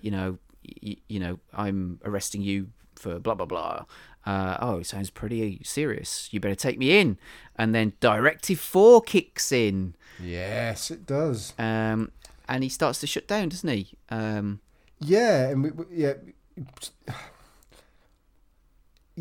When he starts proper spazzing a bit and trying to do stuff, I don't know why, because I don't know. I just find it always looks a little bit comical to me whenever he's doing this, when he's trying to move. Probably because of the suit, he probably couldn't actually move very well in the suit, but it just looks a bit funny with because he really starts gurning at this point, and he gurns a bit later on as well. And I find it when he's gurning dressed as RoboCop, it just amuses me. I don't know why. It's not meant to be funny. It's just me. Yeah. So I actually wrote down great performance by Weller. but that's just me. But no, it is. I mean, basically, though Jones is he's taunting him, isn't he? It's like you can't. Directive 4 is you can't arrest an official of OCP. That's his input into Bob Morton's programming of RoboCop. I mean, again, a bit stupid by Dick Jones though, because if he wanted to safeguard himself, the Directive 4 should say you are never allowed to arrest or hurt or harm Dick Jones. Yeah. So then Ed 209 comes in, and you'd have thought, though, and this is a massive oversight on Dick Jones's part, that, or maybe he just thought that RoboCop had shut down at this point, but he hadn't because he was still moving. Yeah. He basically confesses to him. It's a bit stupid, isn't it? He says, I had to kill Bob Morton because he made a mistake. Now it's time to erase that mistake. And obviously he brings Ed 209 in, which is his baby. And you do actually get to see RoboCop get fucked up a little bit, which, just goes to show how sort of powerful Ed 209 is, because he gets shot a few times, which... Yeah, it proper fucks him up as well. Yeah, knackers his armour up completely, damages his visor, because you get to see his actual eye, this time round.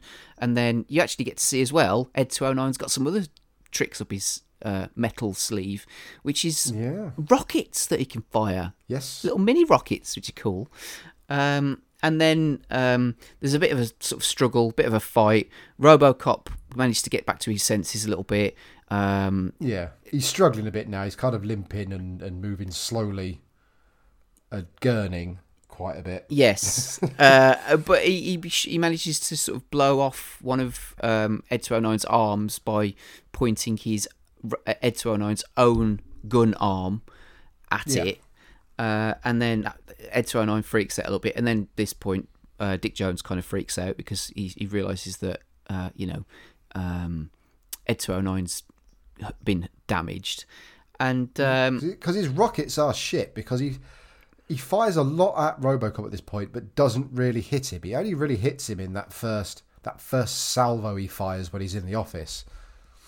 When he's actually firing rockets at him, they seem to just hit everything else apart from him. He goes a bit Stormtrooper at that point. Yes, yeah, totally. But RoboCop manages to shuffle off, gets to a stairwell, and would you believe the design oversight on Ed 209? Yes, but I love all of this because Ed 209's kind of at the top of the stairwell.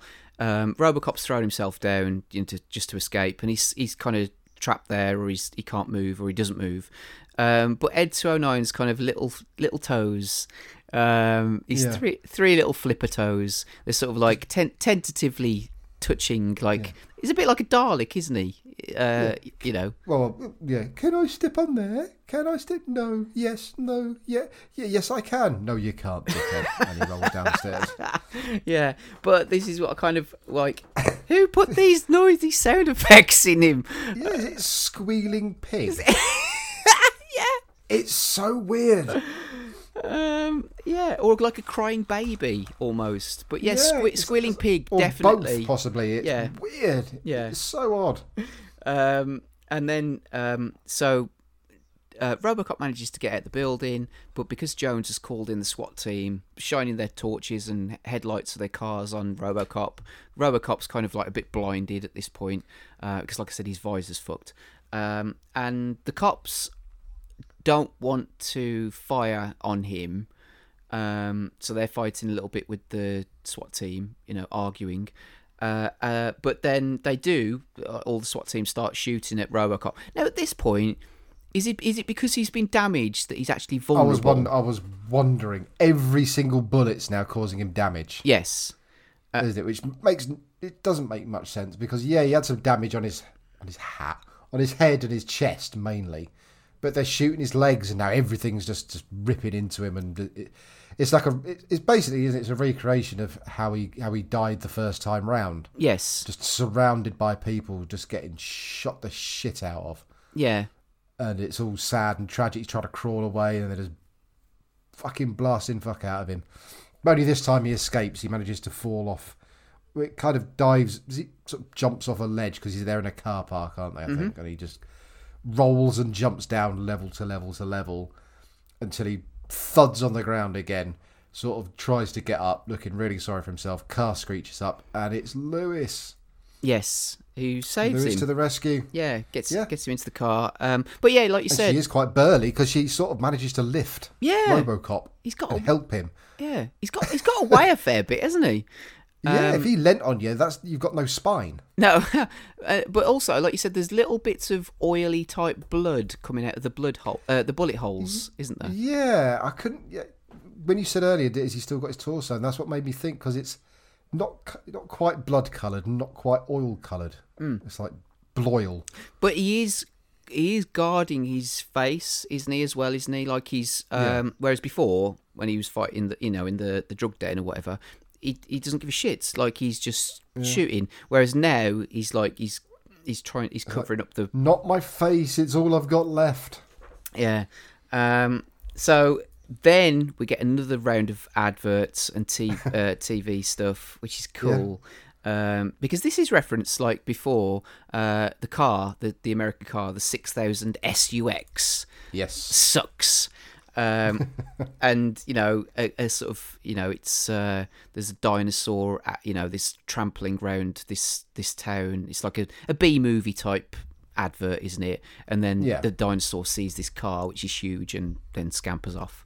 And then there's a little news piece about a space laser. Yes, that kills people. It's killed 2 ex-presidents. Yes, destroyed Santa Barbara. And again, you see all the dead bodies on the floor, but it's a peace platform. That was the ironic thing, wasn't it? Yeah, the space peace laser. But you get the sort of like talking heads of the people on the street, about the police striking, and one of them, the police shouldn't strike, it's their jobs. And then you get this hippie, which is awesome, which again is were you ever a fan of the band TerrorVision? Did you like them? I know of them a bit, yeah. So they were like a 90s band that I used to listen to when I was like I said, going out clubbing. I've seen them in concert a few times. But they actually referenced this little excerpt from what this guy says, it's free society, man. It's law of the jungle. It's that, yeah. They kind of put that in one of their songs. It's a free society. Except there ain't nothing free, because there's no guarantees, You're on your own. All the jungle.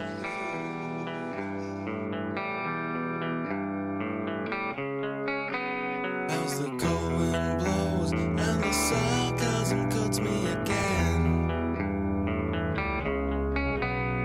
a young man's pride is done up by a waltz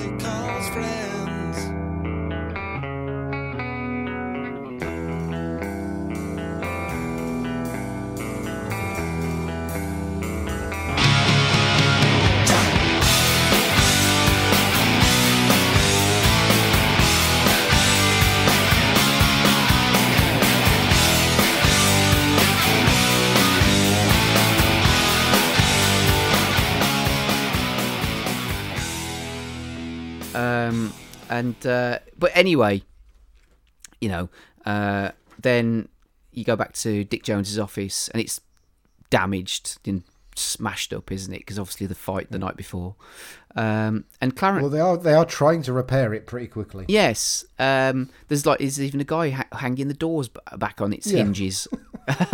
Clarence walks in because at this point, like, well, why not? You know, or maybe Clarence has done that before, which is why they all shit themselves, all the executives. Yeah. I don't know. He's all suited and booted as well. He's actually looks reasonably smart. Yeah, he gets to all the scars on his face now from when he's been. Well, there is that. Yes. Yeah. Then they have a bit of an argument because Dick basically wants Clarence and his gang now to kill RoboCop to destroy it. And there's tension there, you know, because Clarence is like, you know, your company built the fucking thing, and now you want me to deal with it. But this is the thing, there's it's all bullshit. But the reason why they've set up Ed 209 in the first place is because they're building New Detroit. Yeah. So, you know, to make it better. But then at the same time, he sells it to Clarence by saying, you know, when we start building New Detroit, there's going to be construction, there's going to be prostitutes, there's going to be drugs, there's going to I'll give you 2 million workers to hook up with drugs and hookers. Yeah. So, although Clarence is pissed off that he's now got to go and sort this mess out, again, I suppose it's he comes to see sense. And I think, although Clarence is a murderer and is extremely unpredictable, he realises that Dick Jones is the boss, and he wouldn't go against him. I also think he thinks it makes good business. I think Clarence has probably got sort of delusions of being a businessman as well, or almost. He can see how corrupt Dick Jones is, and thinks, well, I could do that. Mm-hmm. Maybe I couldn't work in that company, but I could own the bits of old Detroit, and I could run that, and I could make a shit ton of money from it. Yeah. So anyway, then they agree that he's going to need some serious firepower. Yes. So, but then you see Murphy, and he's at the steel mill where he died, and Lewis gets his gun. He's fixing his leg, with what looks like a cross between a pair of scissors and some barbecue tongs. Yeah, he's fixing himself, isn't he? And he then starts taking the bolts out of his helmet, and you know, he takes it off, and she gets a piece of metal that can, you know, he can see his reflection for the first time. And it's really good special effects, and there's still a really good climax coming up. But I almost kind of feel a bit sad when he takes his helmet off and he gets fucked up. Yeah, it's not. It's more iconic when he's wearing the mask, isn't it? For me, it's like all of the cool little bits where he's been RoboCop, you know, doing RoboCop stuff. Yeah. When you actually see him, he's damaged, and he takes the helmet off because he doesn't put the helmet back on at this point for the rest of the film. And he becomes more human. He kind of loses the coolness. Yes. Yeah, definitely. He says he can feel Murphy's family, but he can't remember them. Yes. Which is sad. Yeah. But he loses that mystique, I suppose. Even though you know who he is. Yeah. Because you're watching the film. But he just loses. He does lose that edge when he's got no cool visor. He's starting to feel. He's better when you know who he was, but when he's just doing cop stuff. Yeah, I think that's when RoboCop's at its best. And also in the second one, like you see him dealing more with his emotions, don't you? And he doesn't have his helmet on all the time. So like the downtime when he's in the precinct, he'll actually have his helmet off, you know, because he's trying to deal with his humanity as well as being in this kind of robotic body. He's one stage away from putting a toupee on his head and putting a roll neck jumper on. Yes, I know what you mean. But no, it's really good effects. And again, but the way it's shot is that you see glimpses of it before you see the whole thing, which is good. And also, the bullet is still lodged in his forehead, which, I mean, I watched this on Blu-ray. It's a really good picture and everything, but it's like I never actually really noticed that before. The bullet that, you think kills him at the end is actually still lodged in his forehead, which is very cool. That's cool. So, he's asking questions about his family and what happened to them, and, like he said, he realises that he can't get that back ever. And then you sort of go to a nighttime scene with Emil, who's sitting outside a TV shop. And you'll never guess what he's watching. Watching and guffawing over, I'd buy that for $1. It's just the phrase, isn't it? The catchphrase. Yeah. It's just, it sets them off. It's just crazy. But there's like a little riot going on in the background as well. Because there's no police, because they've officially on strike now, aren't they? Because they're supposed to go on strike at midnight. Yes. So he smashes the window so he can turn the TV up. Just so he can hear him say, "I'd buy that for $1."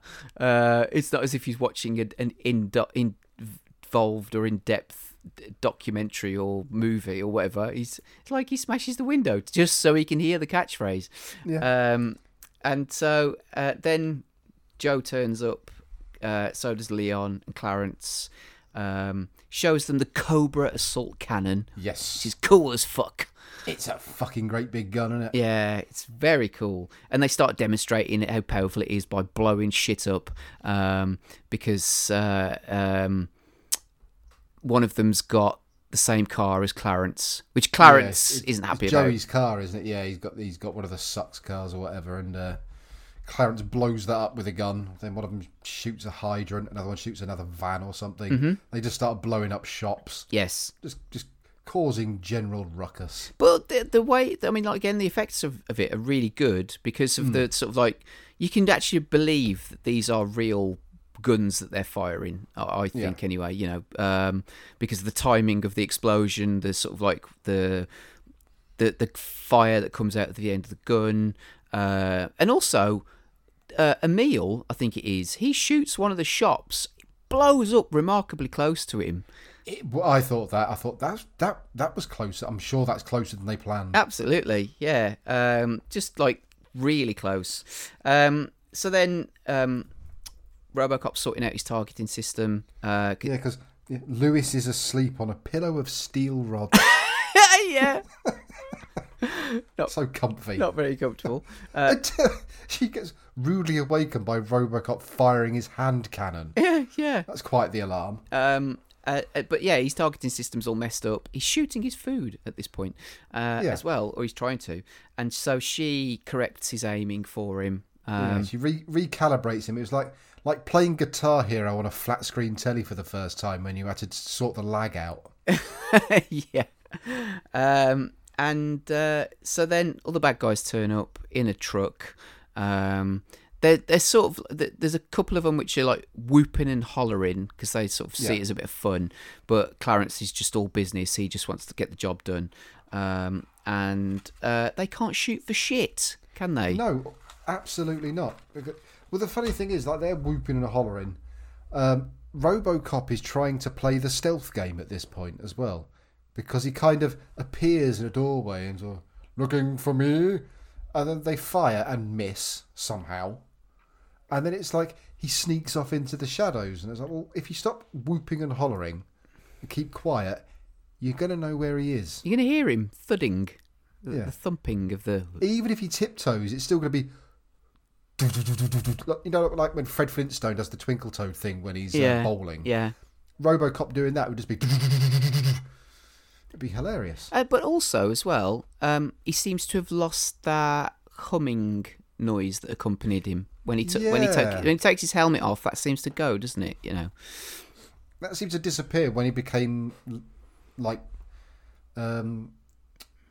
what's the opposite of impervious? It can't just be pervious. Vulnerable. That's the one. Yeah, when he became vulnerable, he lost that. Thing as well. Yeah. And so then Joe gets killed. He gets shot, and then then there's sort of like they split off into different directions, and this is just again amazing, really, isn't it? You know, it's just it's just one of those scenes that just makes RoboCop such an awesome film. Is that Emil thinks he's going to run him over, and then RoboCop does a very quick little yoink side step. Yeah. Into this fucking great vat of toxic waste. Yes. Amazing. And emerges from it, you know, kind of comes out the back of the truck, you know, and it comes out as a fucking zombie.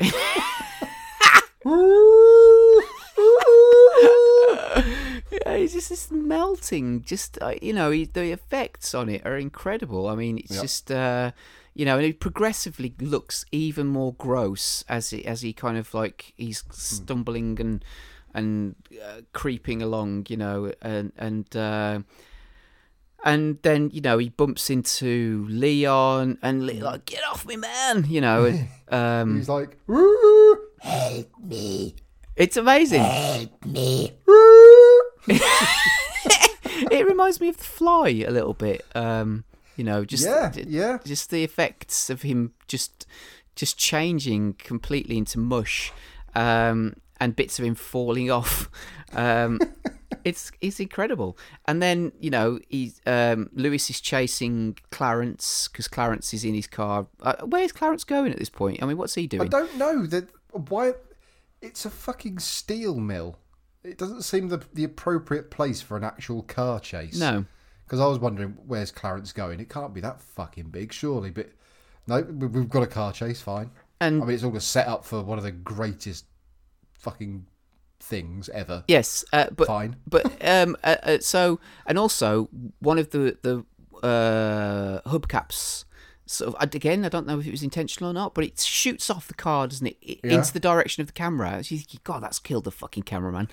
But anyway, so then he's not looking particularly where he's going, and then Emil stumbles into the middle of the road or whatever you want to call it, you know, where they're driving, and Clarence just splatters him. He fucking obliterates him. It's amazing. It's an all-timer, that. It's an all-time brilliant fucking death splat. It is. That whole... effect. I mean, you can't... I mean, what they did to Murphy was pretty bad, but that's got to be one of the worst ways to go. One of the worst screen deaths ever. It's so good because it's really, really liquid, but there's enough lumps in it as well. Yeah.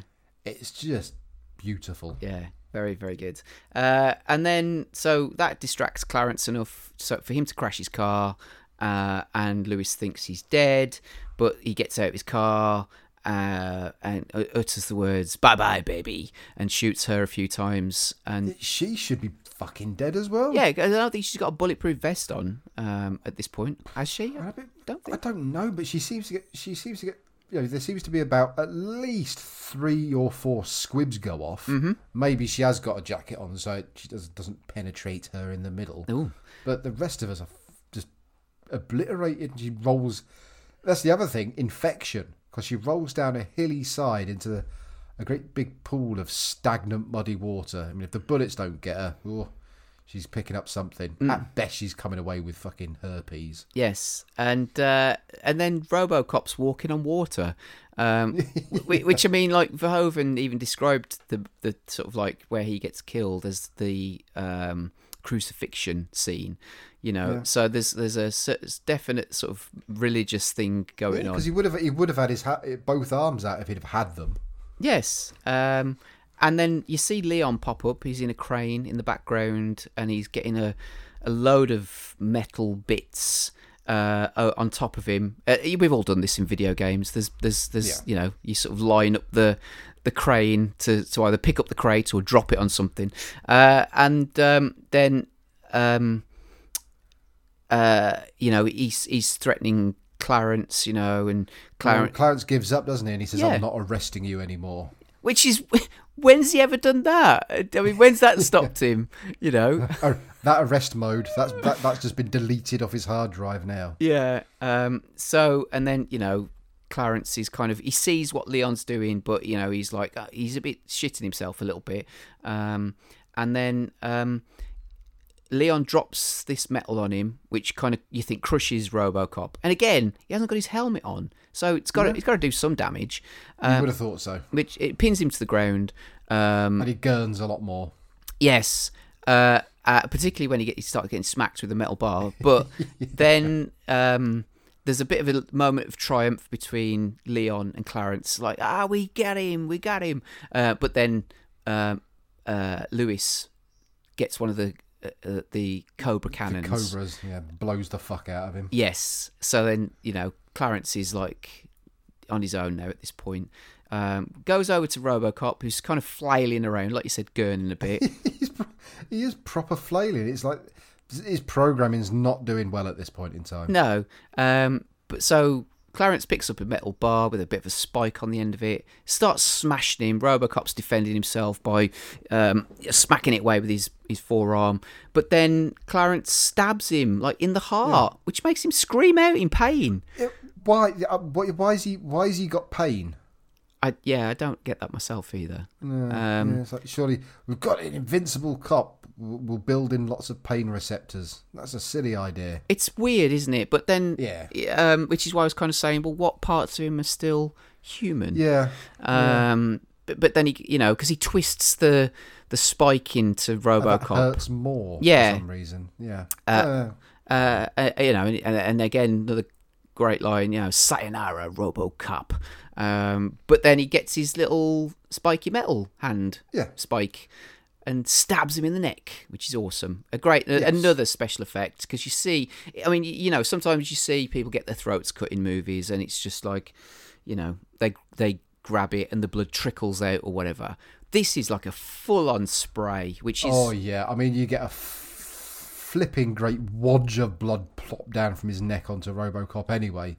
And then as he staggers backwards, you could paint a room with him. Yeah. It's amazing. And again, I think there's a little bit of an extended version on this one because you see more blood spraying out of him, of his neck. And great. I mean, awesome. And Lewis is kind of, still alive. They call to each other and talk. And, Yeah, because she says, "Oh, Murphy, I'm a mess."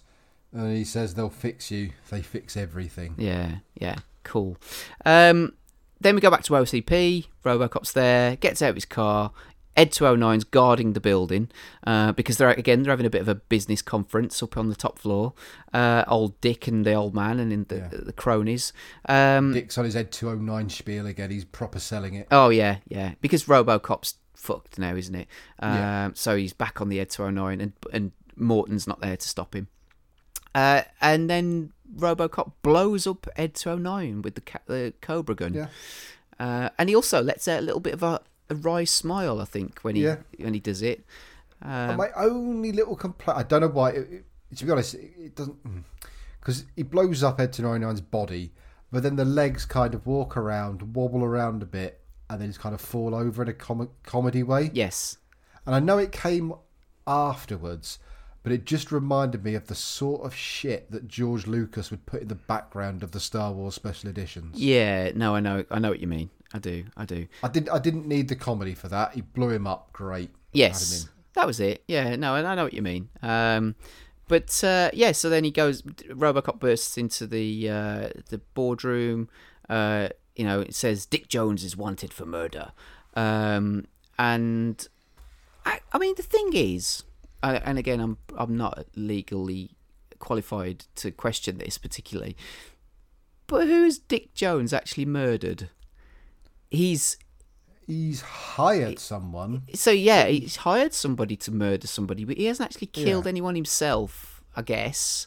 Because didn't he tell him though I killed Bob Morton, which is actually incorrect because he didn't kill Bob Morton directly. Yeah, he should have said, I had Bob Morton killed because he made a mistake. So it would be conspiracy to commit murder, I guess, as opposed to actually committing the murder. But I don't know. What do I know?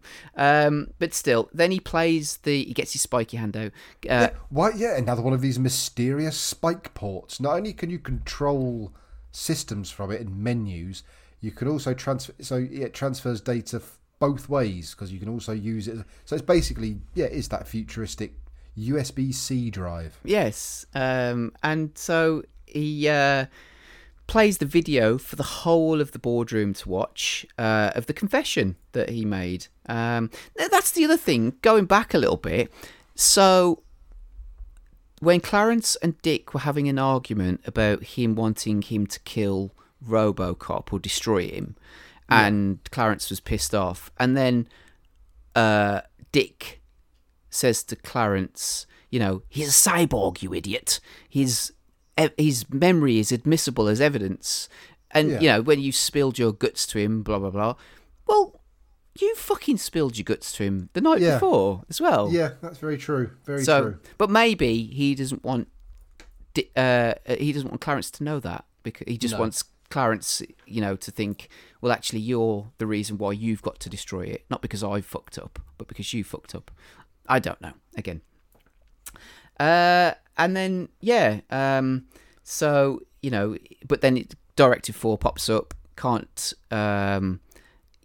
arrest an executive of OCP, and then Dick grabs the old man, grabs the gun, which is conveniently still... that pesky boardroom gun is just causing more trouble than it's worth. It's still lying around, and Dick shows his true colours now at this point, because he wants a chopper, he wants this, that, and the other. Or the old geezer gets it, which I thought was cool. And then the old man goes, Dick, you're fired. Elbows him. RoboCop shoots the shit out of him. We get a bit of a sort of a dodgy special effect falling out the window. Dodgy dummy who's, I don't know why, but the arms look a little bit long. Yeah, and also sort of like the face looks a little bit like the guy who melts. Well, not melts. The guy in Indiana Jones: The Last Crusade who turns into an old man. It's just, it doesn't look right, does it? There's something quite, And the other thing, right, I don't think you can be fired just by saying, someone telling you that you're fired, because you would have signed a contract. Yeah. So legally, that wouldn't have counted as a firing, would it? You'd have to go through processes. You'd have to go through HR, all the verbal warnings and that, or if it's gross misconduct. But they still need to sign a letter out to let you know, not just someone saying you're fired. Yeah. But, and also, because there's sort of like the Directive 4 that's flashing in front of Murphy's eyes, sort of like, it gets erased, doesn't it? Just before he shoots Dick Jones. So does that disappear? Does that mean he's not got it anymore? Yeah. Does that mean that Directive 4 is just gone now forever, or is it just for him? But anyway, so then he does his little spinny gun thing. The old man goes, "Oh, nice shooting, son. What's your name?" And he goes, "Murphy." Smiles, and that's it. Done. Yeah. And I've written down cheers. I don't know why. But yeah, so that was RoboCop. Now, I've already said it. I love this film, and the thing is, this is going back to the not the rules, but the reason why you picked this film in the first place, because it could have been a film that I would have picked, because I know that I love this film, and it's one of my favourite films, of all time in a lot of ways. Whether I'd put it in a top 10 or it would be in a top 50, it would 100% be in a top 50. But in a top 10, it's debatable. Do you know what I mean? But if you ask me what my other 10 films are, I couldn't tell you. Shawshank Redemption, yes, that's one of them. But I'm going off on a tangent here. But do you know what I mean? It's like, I know that this is an ultimately totally rewatchable film. I love it. It's quotable. It's got some really cool sequences in it. I just think it's a perfect 80s movie. It sums up the 80s in a lot of way. Total excess. It's filmed in an amazing way, in as much as that in the wrong hands it could have been a total fuck up and a B movie.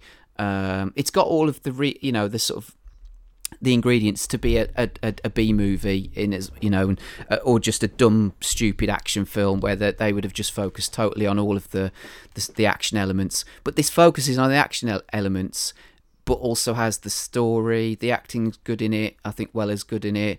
It doesn't ever feel for me like it's cheesy. No. It kind of feels like it's done in a straight way. The ultra violence in it is amazing. It's still shocking in a lot of ways, but I just think it's fantastic. You know, it's a brilliant film. You know, and it's so lean as well. And I mean, we watched the director's cut, which you know how much extra footage probably amounts to about 35 seconds. It's just 35 seconds of gore, and it's just more violence, isn't it? That's the thing, isn't it? It's because this would have been given, I think, an NC-17 rating at the time in America, which is essentially a kind of well, it wouldn't have been accepted in this form at that time by the BFC, which is why it had those extra few scenes trimmed from it. Yeah. But it's such a lean film. I know we often say like films from this era are quite short, and this is what 1 hour 40 odd. Yeah, which isn't the shortest for the time, but it just it just doesn't feel long. It's so to the point. Like we said when we talk about the start of the film, in the first 2 minutes, you get a sense of the world, you get a sense of who's the bad guys, who's the good guys. Some great character building scenes. The scene where you become RoboCop as the viewer as much as anything is fantastic. He's got a great antagonist and his little bunch of bastards. The violence is, it's pretty. It's aggressive. You could say it's excessive, but it's never. See, I'd say it's excessive, but not gratuitous. I don't know. I'm not entirely sure if I can figure out that distinction in my head. But yeah. I don't know. It just feels the right amount, and that's if you cut it down to the normal edition, that feels like the right amount. Although there's more of it, I didn't think it made it any worse. I didn't think it made it more disgusting, but it was more. It's a weird one, but no, it's a cracking film, and it's again, like I said at the start, it's not one I watch particularly often, and I probably won't watch it again for at least a year, probably more than that. But it's a cracking film. We pick a lot of holes in films. We've had a couple of tiny little nitpicks at this, but it's only at tiny little logic loopholes that you get in every film anyway. But there's not, as far as the actual film itself, how it's been made, how it's presented, you know, how it tells its own story. There's nothing there to pick apart. It's just great. Yeah, well, I'm glad you, because like you said, at the beginning of it, I wasn't well, I say I wasn't sure which way you'd go. I think I kind of had a feeling that you generally like it, but it's just, interesting to hear that, like you said, not saying that you don't love it as much as me, but it's just that, obviously, like I said, you don't watch it, say, as often as say I do. And don't get me wrong, there's never a part of me that thinks, oh, I've got to watch RoboCop, but it's just a really watchable and rewatchable film for me. Yeah. And if I ever caught it on TV, if I was watching TV, I would watch it. I wouldn't ever go, oh, it's RoboCop, what's on another channel? It's always it'd be one of those films that whenever it's on, if I saw it on the listing and saw, oh, RoboCop's on now, I'll watch that. I won't bother looking for anything else. It's one of those films that I'll just watch if it's there. Doesn't mean I'll necessarily seek it out all the time. But guaranteed, if it's on anywhere, then I will just watch it. But and this is the thing, because it's a bit like other franchises that they kind of try and reinvent, because there's clearly a lot of love for and there's RoboCop's kind of almost become this like bit of a cultural thing, in as much as that, like I said, even today there's a TV advert with somebody portraying RoboCop on UK TV screens. Which, on a daytime TV ad for insurance, which is kind of crazy.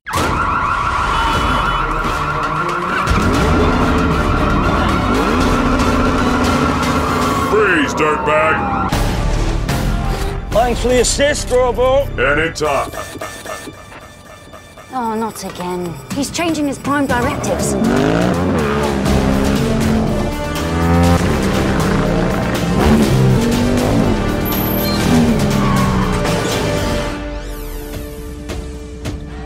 Good citizens, I'm here to help you retrieve your stolen laptops. I will find the criminal elements and bring them to justice. Oh, I'm afraid Direct Line already replaced them. Ralphie.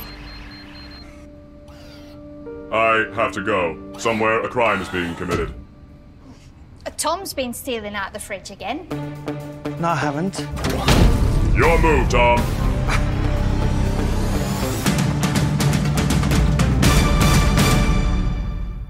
There's been comics, there's been cartoons, there's all sorts of stuff. There's video games. I think there's even a video game coming out at some point, which was teased, of a new RoboCop game. But there's talk of like almost a direct sequel to the original 1987 movie called RoboCop Returns. Oh God, it doesn't need it. That's the thing. I can understand why people want more, but this film is perfectly contained.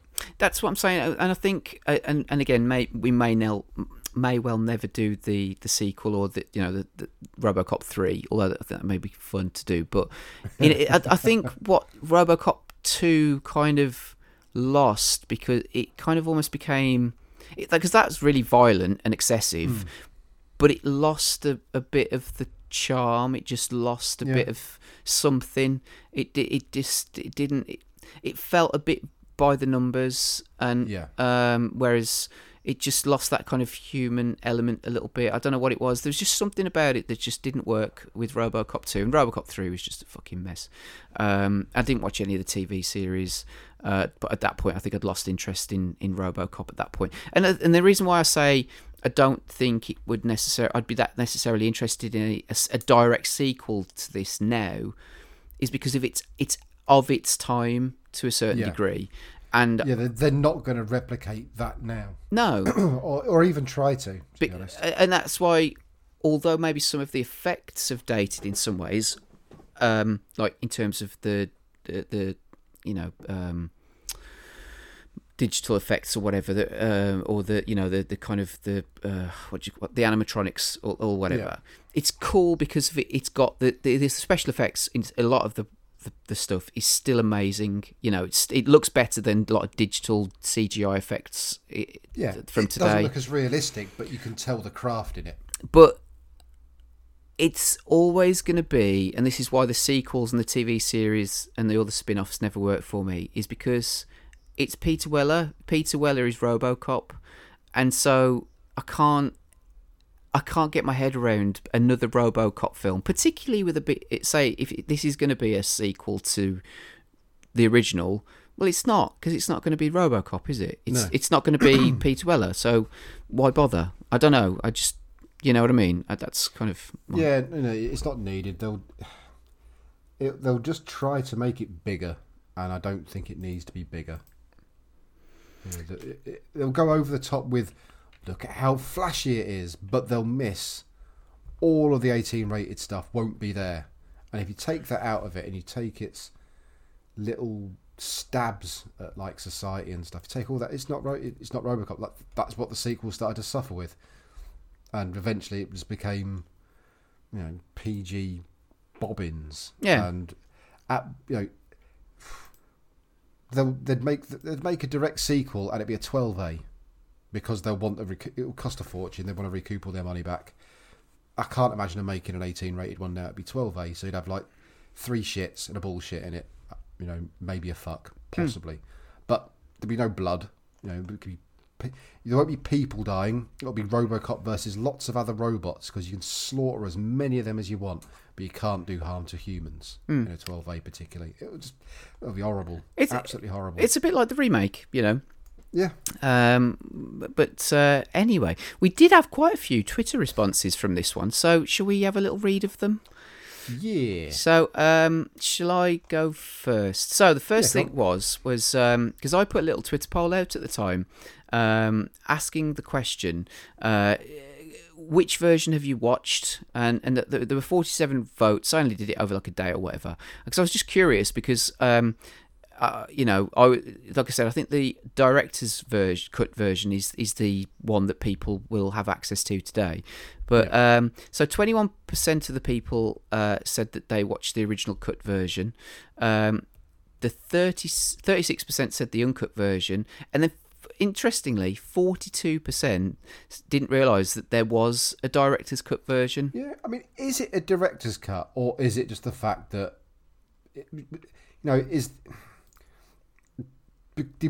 because we had a slightly sanitised version, is it a case we repackaged it because we got the full version past the censors now, and we're just calling it a director's cut? Well, on the Blu-ray I've got, it does say on the top the director's cut. You know what I mean? Yeah. So, but like you said, in terms, it's not like a friggin' Blade Runner director's cut. No, it's we're just watching now the version that other people got to see. This is the original version that the director intended, which is extra violence. That's all it is. I suppose we associate director's cuts, don't we, with films with lots added in. Even though, like back in the early 2000s or late 90s, every director's cut specifically always added 13 minutes of new footage. It was always 13 minutes. Weird. Which, a lot of the time was pointless. I mean, I don't know. Mate, this is a debate for another day. We've been going quite long anyway. But so I'm on Letterboxd, and I started watching the original Star Wars movie with my kids the other week. Yeah. And I believe it or not, I gave it a 3 out of 5 rating because it's the director's cut version. Yeah. And I almost hate myself for that, because I love Star Wars. It's one of my most favourite films of all time, but I cannot look past the stupid, shitty director's cut that he released in 1997. It's almost ruined that film for me now. I'd be totally happy if they ever did release the original version, but I know that's never going to happen. No, they never will. We're stuck with that forever. And it's that's it. Fucking shit. It's honestly, that's a director's cut that fucks up. The way I described it was, it's like painting a smile in crayon on the Mona Lisa. Yeah. You've got something that's timeless and classic and amazing, and you've tried to make it better, and all you've done is make it worse because it looks dated. It didn't look dated. Sorry, that's a rant for another. But anyway. So Alan Sanders says, I had no idea there was a director's cut, but I've watched the original so many times, I'd wonder if it would ruin my nostalgia for it, and if it would enhance it. I'll send you an email later detailing my memories. He never did. But we'll let him off. So yeah. And then we had Ash at Splashwave86. He said, I chose the original version as it's the one I've seen the most amount of times. I'm talking lots. Seems bizarre if I watch the director's cut. Ditz Havoc, who the fuck's he, said, what's the uncut version? Had it on VHS as a kid. Sorry. I'll just follow on because it's part of the conversation. Okay. Our overlord, Dave, said, take a look here, as these are probably full scenes you've never seen before if you've only ever watched the original UK VHS release. And then he replied, ooh, very nice. Thought it was gory before. Right. This confuses me a little bit down at the bottom, but I might... Yeah, does that make any sense to me? So Ash sent me an actual DM so he could write a bit longer stuff. Oh yeah, it's just underneath that. Right. Oh, okay, I'll do that. Yeah. Right. So yeah, Ash is back again. He's put, hi Chris, read that you were doing the RoboCop episode this week, last month. So here are my memories from it back in the day. My dad rented me RoboCop from a video shop in 1988 when I was 8, and he was off out for the night. Oof. I remember sat aghast watching it with my uncle. I couldn't quite believe what I was watching. Part of me didn't want to watch it, and the other part of me couldn't take my eyes off it. Murphy, Kinney and Emil's death were etched into my mind that night as I tried to go to sleep. I had to get up early the following day so I could watch it again before school. Did you ever do that? Used to watch your rentals in the morning before school again? Sometimes, yeah. Or play a video game or something, yeah. Since that day, RoboCop has been, and I think always will be, my favourite film. I think it stood the test of time tremendously well when you compare it with other films from the 80s. It also still blows my mind that the iconic movie poster is a painting and not a photo. Wow, I didn't know that. Me neither. Looking forward to hearing the show. That's very cool. That makes it even more impressive now. So, at the time, Postman Gav couldn't say this on Twitter as such, just in case his son happened to catch it. But he was getting a new dog. Right. That's probably why it makes sense. So he sent me a picture of a dog, which, like I said, his family, or his son at least, didn't know about. So he says, I can't post this on my feed as my son is on there and he doesn't know this yet. We're getting a puppy on August the 1st and have called him Murphy after RoboCop. I wanted to call him Maverick or Goose, but was vetoed by the good lady. Feel free to put this in the pod if you like. He's 13, so won't listen unless you talk about Minecraft. Fair enough. But I didn't read that. I only read the first line. I was like, hey, what? Yeah, and then he did send me a picture of the dog, and he's put, this is Officer Murphy. So that's very cool. Excellent. Do you want to take the next one? Yeah, we've got Cameron Ashworth, who's at BritPopCam 1981. He said, don't forget that ridiculous ITV early 90s dub version. Why me, why me, why me? And they used to call the old man names. Ironbutt, Boner. One time they even called him Airhead. Yes. And then Gav replies, for years I thought that was the actual line. Only saw the proper edition years later. And then, Kaiser Soze 13, or Gavin, says, I had two. And Jonathan Keane at Pipew, or Pipew. Why did our parents let us watch this as kids? Brutal death scene traumatised me for years. And then Alex Dorman, but spelt differently, at Al Kendor 77, he replied, which one? Murphy, Emil, Clarence, one of the many others? And then Jonathan replied, Murphy, brutal. Oh, and then Alex replied again, even worse than the director's cut. Thank God it wasn't around when I first saw it in 88 at the tender age of 11. Yeah, see, that's what I'm saying. You know, how many people watch this film as either, pre-teen or just turning into a teenager, which is, it's mental. It really is. But I think that's kind of what, for me anyway, that's what the allure is for RoboCop still, because of when I watched it, shouldn't have watched it. There's no way I'd let my daughter watch anything like this. And I mean, like what Ash says there about, your dad rented it for you. Yeah, it's cracking. So brilliant. There you go. Right, I do realise. So we've never timed this, but I mean, we're looking at over 3 hours, I think. But why not? So this was one of our, I suppose you call it, they're all special shows, but you know what I mean? It's like a special sort of like talk about a film that we love. So we knew we were going to be talking about them, going into depth, and not just about the film itself, but why we love them so much. So I'm glad you picked RoboCop. However, my next pick is from 1986, so just a year prior to RoboCop.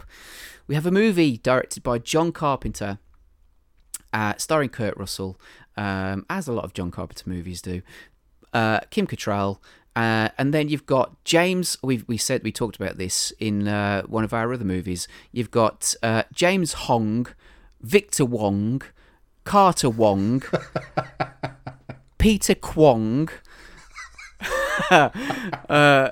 in the absolutely amazing Big Trouble in Little China.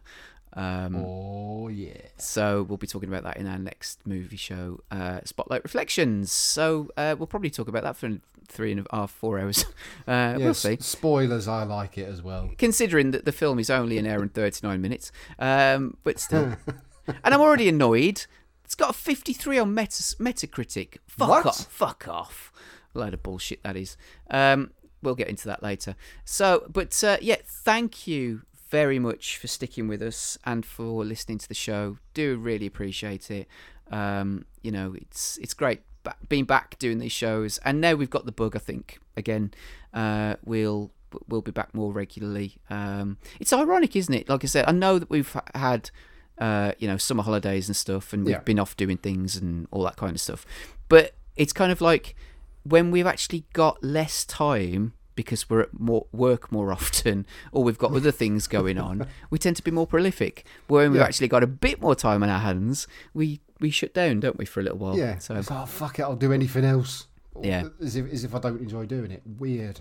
Yeah, but never mind. So there you go. We'll be back with Big Trouble in Little China for our next show, and hopefully very soon.